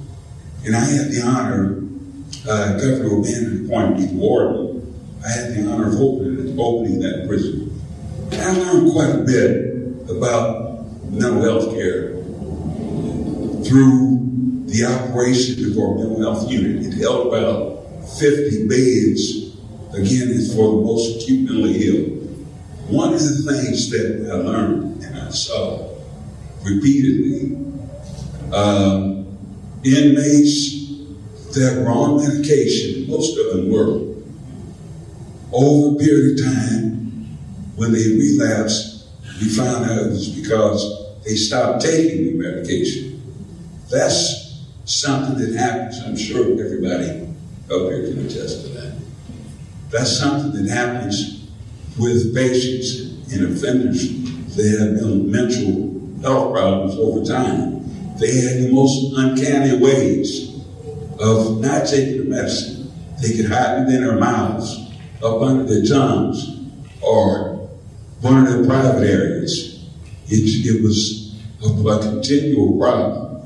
And so through my experience, I've seen where patients or offenders might do well for a while, then they relapse because they stop taking their medicine, their medication. So continuation of medication for stability is very important. That is an issue that I've seen. going back to your question, I'm glad that we're in a stage of our lives now where we have more clinicians and more Black doctors standing up as psychiatrists and psychologists. Because I remember going to see a psychiatrist at the age of 13 because I had been raped. And I remember being in the office, the woman was white. And I didn't want to open up. So I think, to answer your question, I remember thinking, like, I don't want to talk to you. That's what I'm saying in my mind. So I began to tell her what I thought she wanted to hear. And as we go back, as you said, it's culturally, because you could not identify with what I was going through and what I was going through at home. And then you want to put a crayon and a coloring book in front of me, and I was like, okay, so why am I sitting up here wasting my time? Each week I would have to go back, and I'm sitting up here like, okay, lady, like, why are we sitting up here? And now that I'm older and I got through my healing process, go back to what you're saying, I didn't identify with her because she was white. Nothing against her, but I'm Black. You don't understand the struggles that we are going through in our Black community. And so I think we're at a time now where over the years, like I even used to work for a mental health facility, and more Black clinicians and more Black doctors are really standing up. And I applaud everyone for going out there, because we as a Black community need to know that we have doctors out here that can actually relate to us culturally. So I say let's push this so that it can be actually known. And it's not, and I think another reason to that too is we go back to the Black families, we want to deal with our own issues our own way. And so back in the day, back into our ancestors, we go back to the shame. No, we don't tell people that we got an issue. It's embarrassing to say that you have an issue, but you really do need to help. I mean, it's one thing, I love God, I'm all for God, and we're going to pray, and we're going to fast, and we're going to deliver, but at the same time, that's the reason why God has put people on earth like you guys, like the clinicians and the psychologists, to help them. That's the reason why we have a brain. So I applaud everybody who's really standing up here and trying to say, hey, we are here, we actually need the help. And keep, like you said, send the people, send them. It's nothing wrong to sit up here and say, I need help. It's nothing wrong. We say we need prayer, we also need help in that prayer as well. Thanks. You guys brought up a good question, a good comment actually, about medication and the need for medication. We all know that children are overly medicated for mental health issues such as ADD and ADHD. In your practice and in the field that you're doing, is there anything that we bring to the table around holistic approaches to dealing with mental health issues in our community that we even talk about or that we advocate for?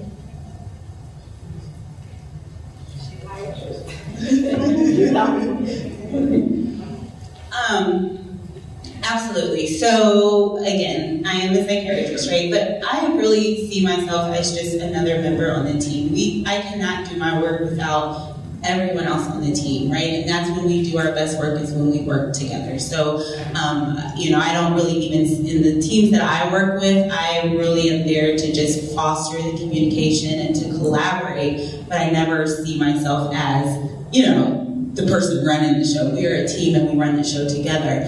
So with that being said, medications are a tool, right? And again, this is why I say you have to find a doctor that works with you and you guys are on the same mind, the same plane, because really I'm a medication minimalist.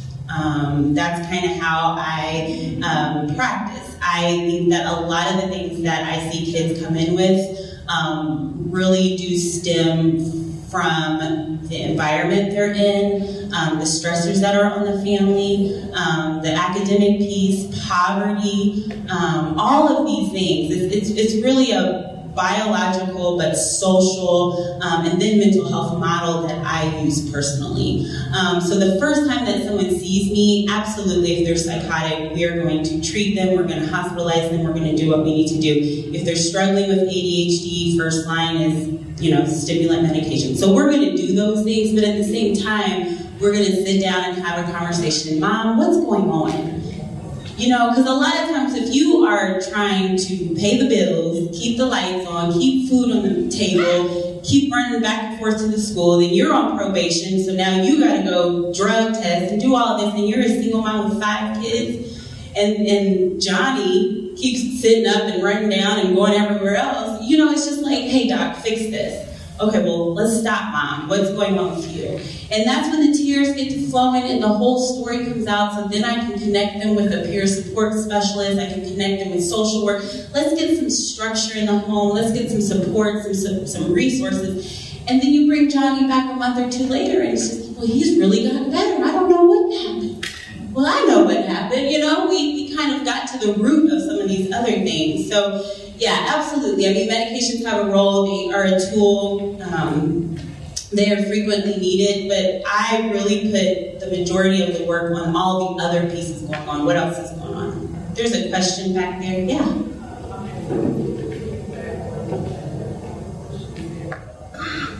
Just hold on 1 second. She's going to bring you the mic because I can't.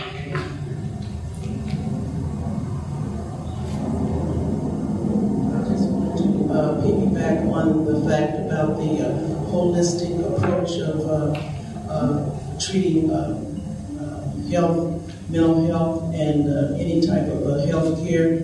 I also would stress your diet also has a factor, just like if you overdo anything, if you're taking medication, if you have blood pressure problems or you're diabetic, you have to monitor a specific diet. And that would go also if a person has suffered from mental illness, their diet would be another approach to be monitored. As far as a lot of times they like to have a lot of nicotine, and that is not be coherent with their condition, and they like to overdo the pops I'm trying to say caffeine, and so those things wouldn't be conducive to their medication. So you can take all the medication in the world and not necessarily would do the job that needs to be done. So that could be also under the holistic approach. Absolutely, I agree, and there may be someone else on the panel who's an expert at this, so I'll pass the mic. But I do just want to say that, again, you want to make sure that we're looking at the whole person and what's going on. Not only diet, but I think exercise is really important. Sometimes if you can just get out there, go for a walk, get some fresh air, some sunshine, I think that's important. And again, I can't come back enough to the importance of psychotherapy, going to someone to talk to who you can confide in and who you can kind of work through the stressors, the traumas, all of that kind of stuff. A lot of times patients will come to me, and I'm talking children, 12 years old. This happens probably once a week at DOC, where this 12-year-old's coming in on 6, 7, 8 medications, half of which are antipsychotics. And the moment that I meet with this kid, we're kind of talking and we're processing what's going on. And, they say, my meds don't work. Well, of course the meds don't work if dad's incarcerated, mom's in prostitution, on opioids and all the rest. I mean, the meds are not really, so you can throw all the meds on this you want to, but again, really we need to be processing, you seeing your brother shot, right? Like if we don't do that, we may see this aggression and this acting out and all of the rest over here. So again, I think it's really bigger. Medications are a piece and medications are helpful. But I think we also kind of need to look at the bigger picture and getting to some of the underlying ideologies.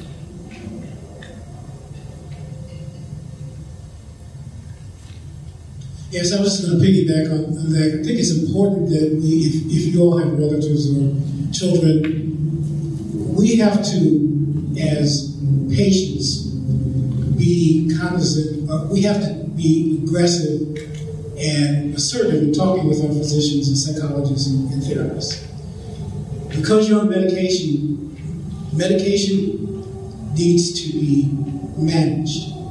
And many times I've talked with parents who have said that their child is on medication, and when was the last time you talked with your physician or your PCP or your psychiatrist about 6 months ago? So we have to be aggressive, we have to be knowledgeable, and be able to talk with our physicians about when we have, if there are side effects, if there are issues that come up around that, making sure that we go to our physicians and say, if you're a parent, ask the physician to tell you about the medication. Are there side effects? If they are, what are they? And then make sure that the physician is seeing the child on a regular basis. Don't assume because they're on medication that they should stay on that medication, the same dosage forever. So we have to be assertive and take a role in our own treatment. Don't assume that those of us who are professionals make us stay on top. Ask us questions. Be sure that you understand what your treatment regimen is about. I just have a quick question. I just wanted to know if the panelists could reflect a bit on the stigma attached in the minority communities with actually taking medication. As a clinician, I run across minority clients who, and they may even know that they do need medication as a piece of their wellness program, but because of the stigma that's been attached to, oh, you don't need that, or, we don't do those kinds of things, or those medications don't really work. Could you maybe debunk some of that, or actually talk about how you debunk some of that in your own practices with your clients? Yeah, I'll pass it to the physician as well. But what I think a good way to do that, again, is talk about, and this relates to the stigma. If any of us breaks a leg, or has a heart problem, or has arthritis, we don't have any problem going to a physician about that issue. And if you prescribe medication, you take it. So I think that's something else that we can do in encouraging our friends and relatives and other individuals who happen to be in a situation where they're prescribed medication and are reticent about taking it, saying that you're being treated because you have a psychological challenge, you have a mental health challenge, and this medication is not perfect, but it has known to help people, thousands of people from time to time, get back into a position where they can have a conversation and so forth. So I think it's the way we talk to people about the meds that it's as other parts of the physical medicine. You take medicine for migraines, you take medicine for depression. So I think that's one way that you can help them realize that it's okay to take meds. And, as I said earlier, make sure that you follow up.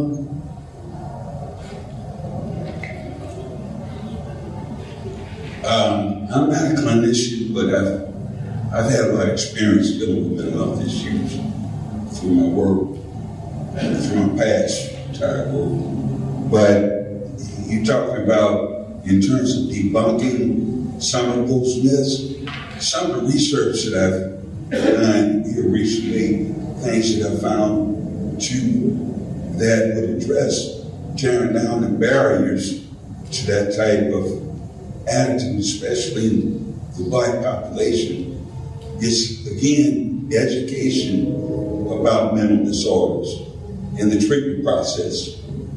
Suggestions for overcoming these barriers include public education, campaigns, educational presentation at community venues, and open information sessions and mental health clinics, educating our people. When the word gets out, people see the results of information, then people tend to drop their fears and follow up on serious problems in that regard. I just wanted to inject that in. I have a question from the audience. Since we're talking about medication, they wanted to know, is there a time frame when medication should be reviewed? That is a very really depends on the clinical indication. So, when was the medication started? What was the medication for? Et cetera, et cetera. I can only speak to what I do in my practice, but generally, if I start someone on medication, I'm going to see them back within 30 days. Once we get them to a place where they're pretty stable, it's generally 2 to 3 months, depending on what we're working with. I also cover Newcastle Psychiatric right now, and I see the guys who are struggling with more severe mental illness, schizophrenia, those sorts of things. I see them every 30 days. So it just really depends on the degree of the symptoms. Are they mild, moderate, severe? And that'll determine your treatment plan. So you really need to work on that with your physician. Coming back to the question over here, the way that I generally figure that, try to enhance engagement in treatment, especially when it comes to medications, is to identify the patient's goals, right? Like, why are you here? Why do you want to work with me? What did you come for? Or, if you're in an emergency department setting or something like that, what can I help you with? And sometimes even when patients are acutely psychotic, they can say, Doc, I just want to sleep. Okay, well, we know that a lot of these antipsychotics can be sedating too, so I said, okay, hey, this medication, you can get some rest, you can get some sleep, get your thoughts together. If they come into you and they're talking about depression, anxiety, or whatever it is, I want a better relationship with my wife. Well, that's where I start. Okay, well, this medication can help with the thoughts and feelings and the irritability that you're struggling with, and that may help improve the relationship with your wife. So I kind of tie it back into that. And then to what you said, the physical health parity piece. If you have diabetes, you take your medications every day, so why are you questioning this? I'm pretty direct with my patients, so sometimes that approach can work with some and not with others, but that's how I roll. Yeah. We've got 2 more questions. So this question is important to me as a faith-based counselor and also part of the African American community. I just would like to know or get feedback from the panel regarding the church's role in understanding mental health and substance use. I've talked to many lay and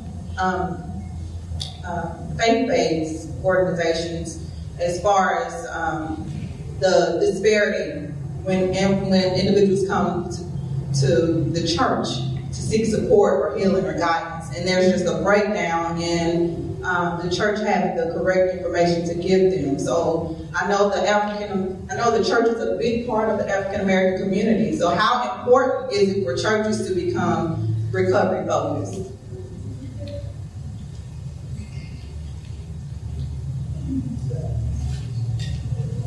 Yes, I've been fortunate to have been asked to speak at a number of churches, and I think one of the ways that churches, regardless of it's African American community or not, is to invite us in.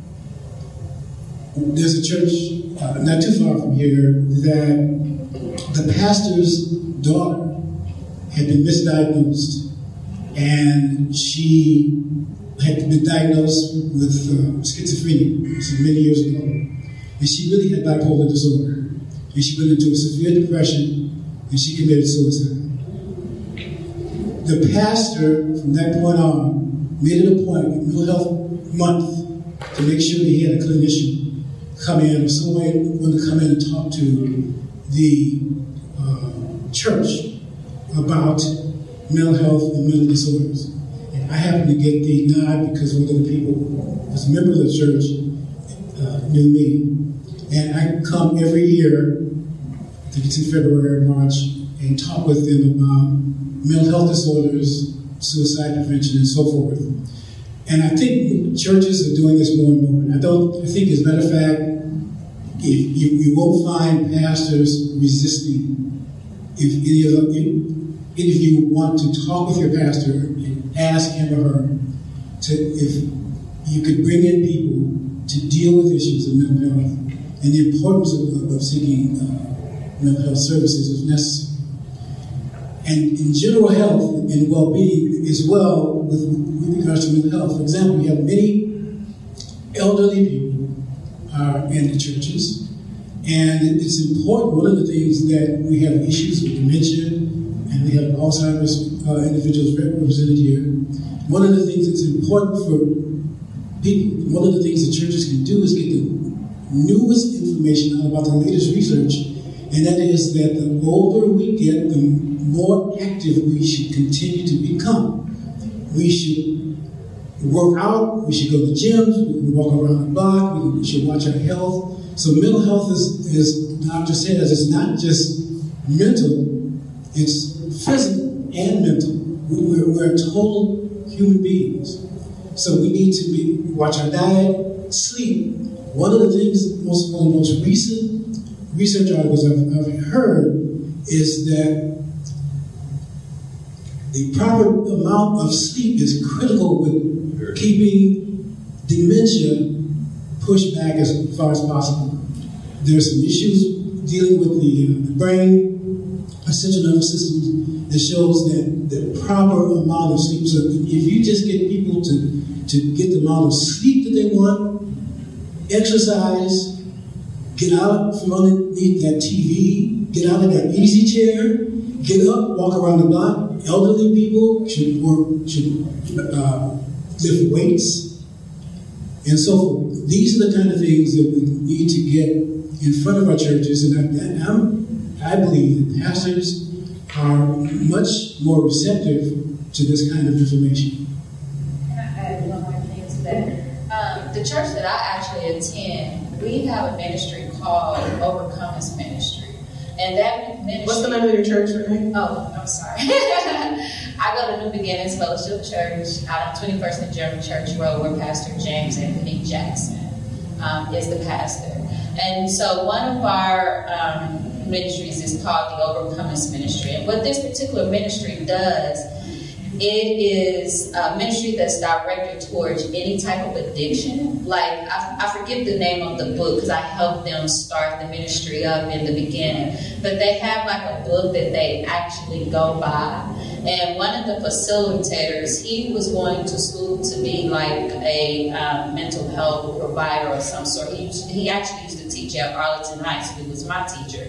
And so the churches, well, I would speak for my church, is starting to move towards, getting the help. Because I do think, you're right.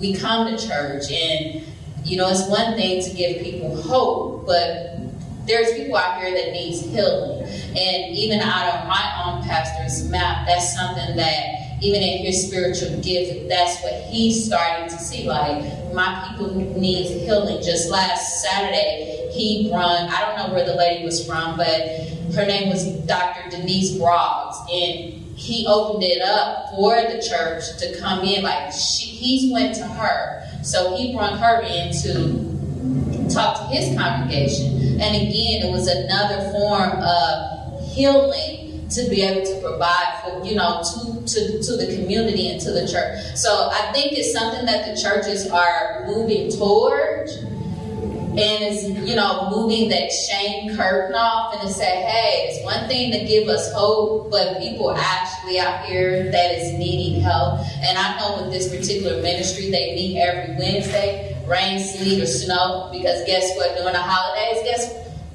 that's when drugs and alcohol is more on the high, around the holidays. So they're 24/7, no matter what. And if anything, and from what I know about our pastoral staff, if it's outside of the realm of what they are used to dealing with, they refer them out to another resource because this is an area that they're unable to deal with. And what they don't know, they do try to find it. We have another audience question. Yes, thank you. My name is Martha Gibbons, and I am Ross Gibbons' mother, who died of a drug overdose. I'm so happy to hear about the work that you're doing in therapy. Certainly, medication therapy, it has been a great tool for those of us who have been able to have access to that tool. But if you could speak just a little, one of the things that we find in the Ross group meetings when young people and young adults come together and they begin to share and to talk about their lives, we know that there is a lot of self-medicating going on. Where, to the point where I believe it contributes to lowering our animosities and we act out. We're able to take each other's lives. We kill each other. And so young African Americans are dying with overdoses and self-medicating. Certainly this takes us back to the mental health problem that we face. Could you speak to us and help us to understand what goes on in the minds of many of these young people who have the need and feel that they must self-medicate, and the short and the long-term effect of that?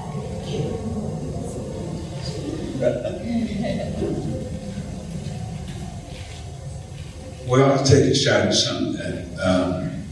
Having worked in the criminal justice system, I dealt with a lot of parolees and probationers that some of them what they call dual diagnosis, mental health problems and drug abuse. A lot of it comes through peer pressure that I saw. Kids wanting to emulate their buddies, getting in gangs, trying to belong to something. Then they get caught up in drug usage, peer pressure. That is a very strong influence. And I dealt with that a lot. Then a lot of it is sometimes through family orientation. I've seen a lot of that too. And once they get caught up, you're in a drug addiction, you got a problem. And you need treatment. And if it's dual diagnosis, this makes it all more complicated. I would just say that, I don't think any one of us or anyone wants to be in pain, right? So no one wants to have to deal with the pain of psychological distress, right? I work with children and women and adult male offenders who have been maltreated, victimized, assaulted, all of these sorts of things. So when they try to go to sleep, they can't even sleep without revisiting that trauma. So if I could take a hit of this, inject that, and it takes that pain away, then that's what I'm gonna go to. And then after a while, it just becomes physically addicting. Like I cannot wake up in the morning and function without a shot of liquor or without, some sort of opioid, or else I'll get physically ill. So I think that I think self-medication comes from seeking relief, seeking an escape, seeking a way to deal with that hurt, that trauma, that whatever, or too physical, right? I was in a car accident and now I got on opiates and I don't want this pain. So I'm going to take one, and if one is good, then 10 is better. So I'm going to take more. And now every morning I have to take 10 and 20.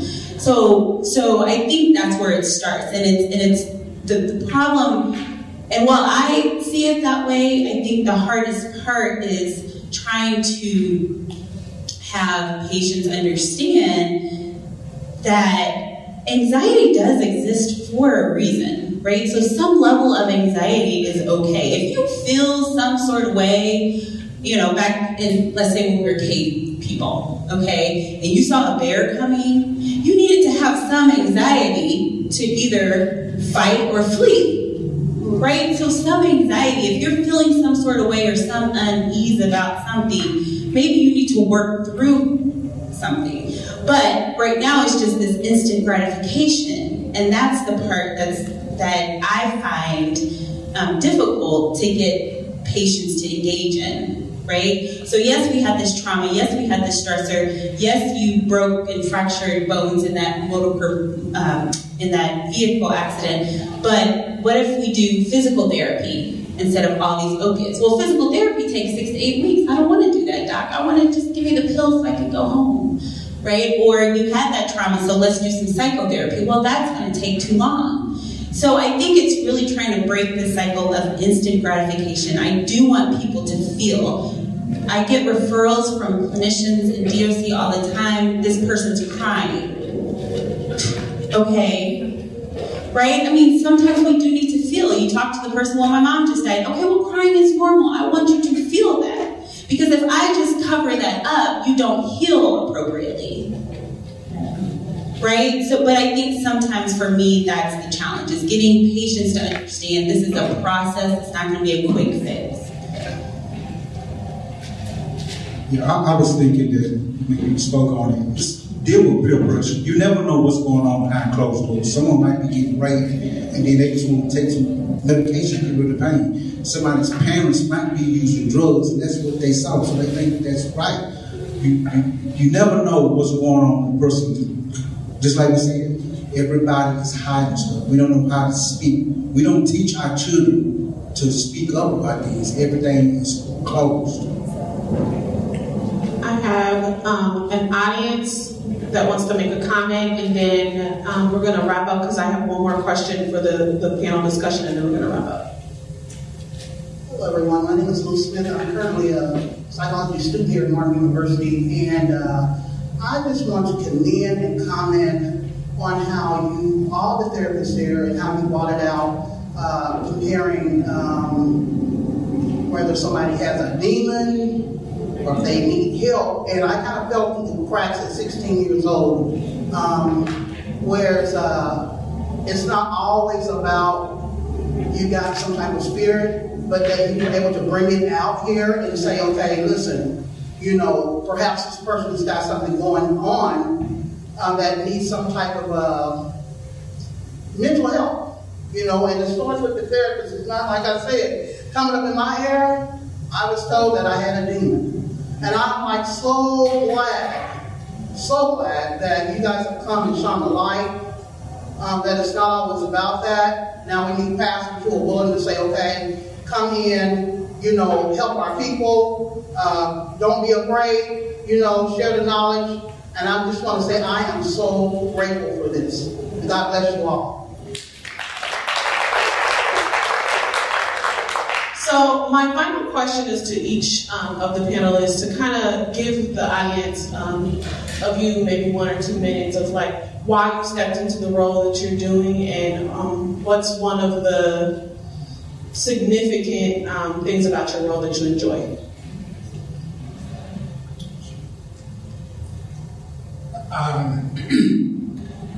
Many years ago, when I was a teenager, my father had succumbed to dementia, and I didn't know what was going on. I was a voracious reader, had to read psychology and philosophy and that kind of thing, and he eventually had to be hospitalized. And I remember going to see him a few weeks after he'd been in the hospital, and I walked in and he smiled and we sat and chatted for a while, and then he looked at me in the eye and he said, "Now who are you?" And I thought he was kidding me. And I suddenly realized that he didn't know who his 20-year-old son was. And I was devastated. And so that, in the field of things, had me to really decide I want to get into really understand what this mental health issue is all about. And I found that I had a gift of listening. I found that when I talked with people, I would be in different various jobs, and people would spill their guts to me. And I've decided, well, if people are going to do that, and I'm going to try to give them some information, I better go to school and learn how to give them the right information. So that's a little bit about how I started.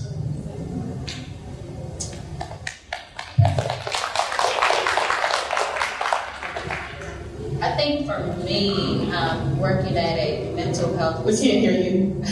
I think for me, working at a mental health facility for those who were suffering from pain, everyday pain, and then just dealing with my mom and having a cousin who died from it, and then from a spiritual standpoint, going out into the streets to see what the community was really dealing with. And, when you talk about the drugs and the alcoholism and the things that's going on, and then, you hearing the mothers that's saying that they can't find their child because they're suffering from some type of mental health illness. When you have to go to work every day and the woman's like, well, he just stopped taking his medication.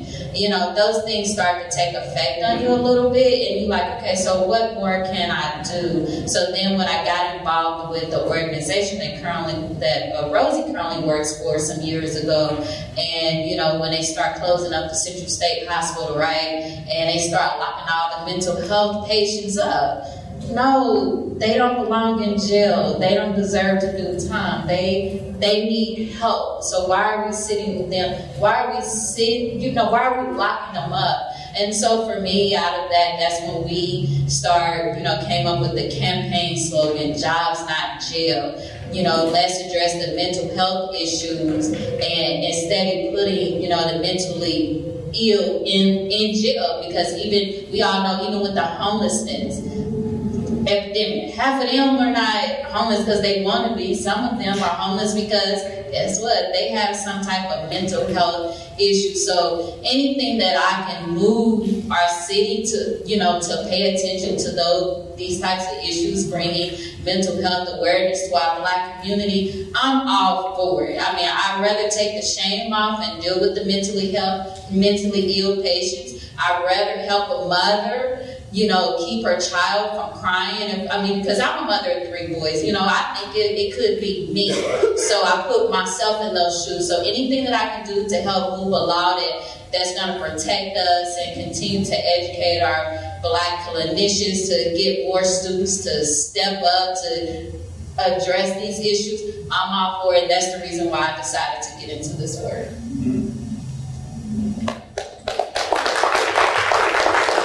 You don't know it, but you took my thought away from me. That's okay. That's okay. My concern, I think, what still stands out significantly in my mind. Back in 1987, I opened up a small prison on the grounds of Central State Hospital. And it was functioning very well. At the time, we had a governor who was being influenced to close down major mental health institutions. As a result of that, Central State Hospital got closed. What happened after that? As she just indicated, inmates started going to prisons. He closed down the big mental health institutions with the promise that there would be more community health places. They didn't follow that up. So what happened? The jails and the prisons are getting inmates, people with mental health problems that commit crimes. Something needs to be done in the way of the community to press the county in the state to go back to this thought about opening up more community mental health organizations. Because you can't put them all in prison. It's wrong.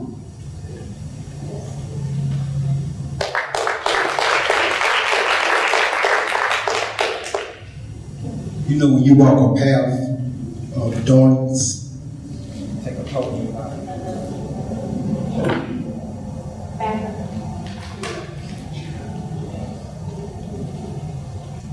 For 15 years, I was strung out on crack cocaine, and I don't wish crack cocaine on nobody. Crack cocaine is like the devil just got you trapped, and you cannot get him off your back. I mean, it had me. Well, I couldn't function. I did stuff that was unpleasing. I stole from my parents. I took stuff from people. And I don't wish crack on my worst enemy, because it can turn you up. I mean, I lost relationship with my parents, my children, and I lost self-respect for myself. And I don't want nobody else to go down that road. Or if you've been down that road, I can understand where you come from. Because a lot of people say, I know what you're feeling, but you don't know what you're feeling unless you've been in those shoes. And I've been in those shoes, because it told my life up. I lost 20 years of my life in and out of prison, strung out on crack cocaine. And I come from a good family. I was the only child growing up, but I got around the wrong people. I started selling drugs, and then I became my best customer. So I know how that is. And that's why I took the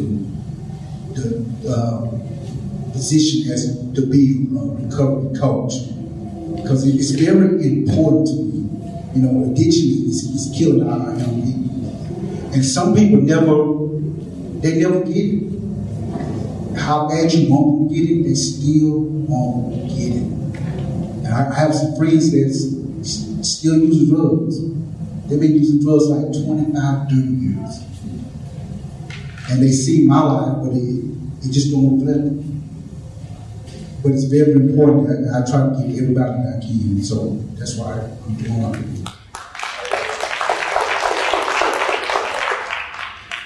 So I think for me, it started at a pretty young age. My mom is a social worker by training, and my dad was in public government as well. And you know, on school breaks and things like that, my grandparents lived right next door to us. So when there wasn't school, I was over at my grandparents' house. My grandfather was older and he had diabetes, and you know, he would have these aches and complaints and all these sorts of things. And I said, well, Granddaddy, I'll be your doctor.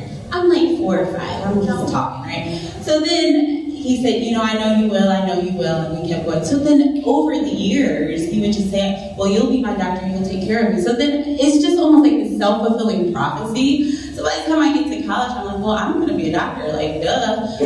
So then I just started going down that path, and you start, you know, this is really for me as you start kind of going through that. So then I get to medical school at Morehouse, and I'm like, well, what kind of doctor am I going to be? So I saw the OBs and the gynecologists, and I was like, those women are bad. Like, I want to be them.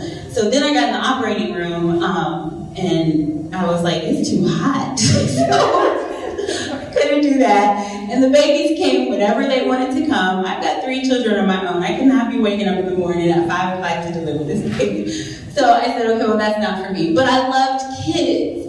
So then I did pediatrics, and I said, wow, you know, working with kids, I mean, there's something about working with a child. Like, it's just this renewed sense of humanity. Like, everything's okay. There's hope in the world.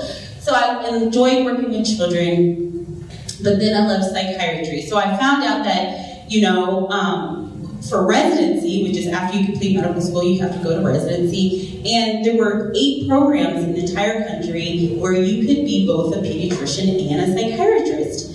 And I was like, okay, that's what I want to do. So then I just You'll have thousands of people apply to these positions, and there's only 18 or 16 positions in the whole country. So I said, okay, fine.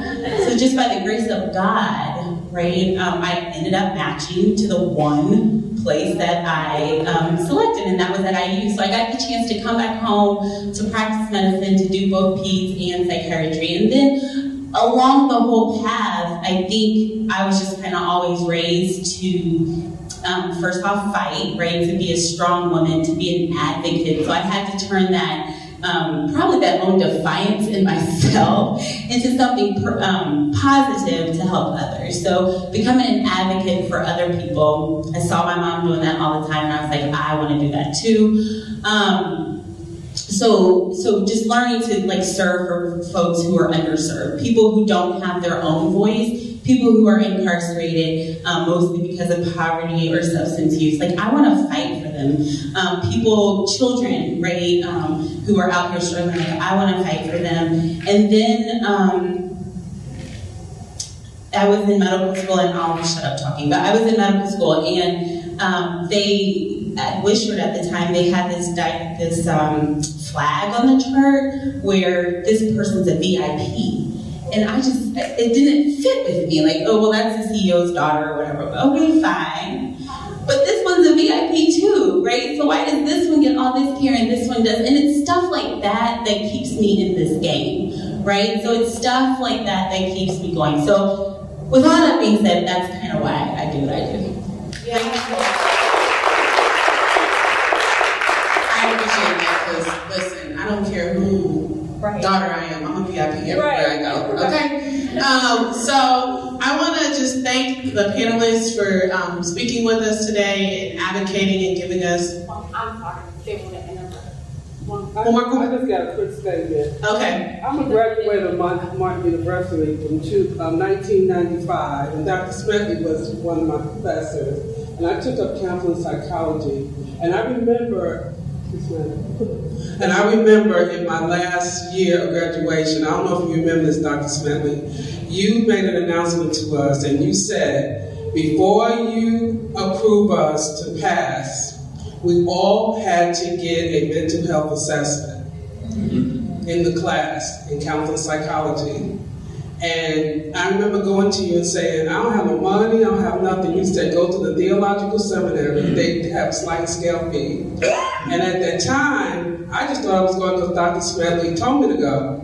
But I ended up being a patient of them for 6 months to deal with my own childhood trauma.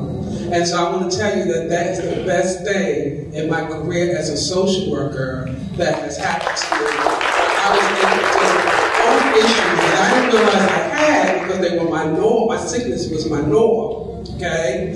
And I was able to heal in order to sit at the feet of my clients and be a good listener like you. So I want to tell you that. Thank you so much for that. Well, I want to thank everybody and our panelists for joining us today and spreading awareness around mental health issues and drug addiction that's important in the Black community. I hope you all got a lot out of that, and thank you so much.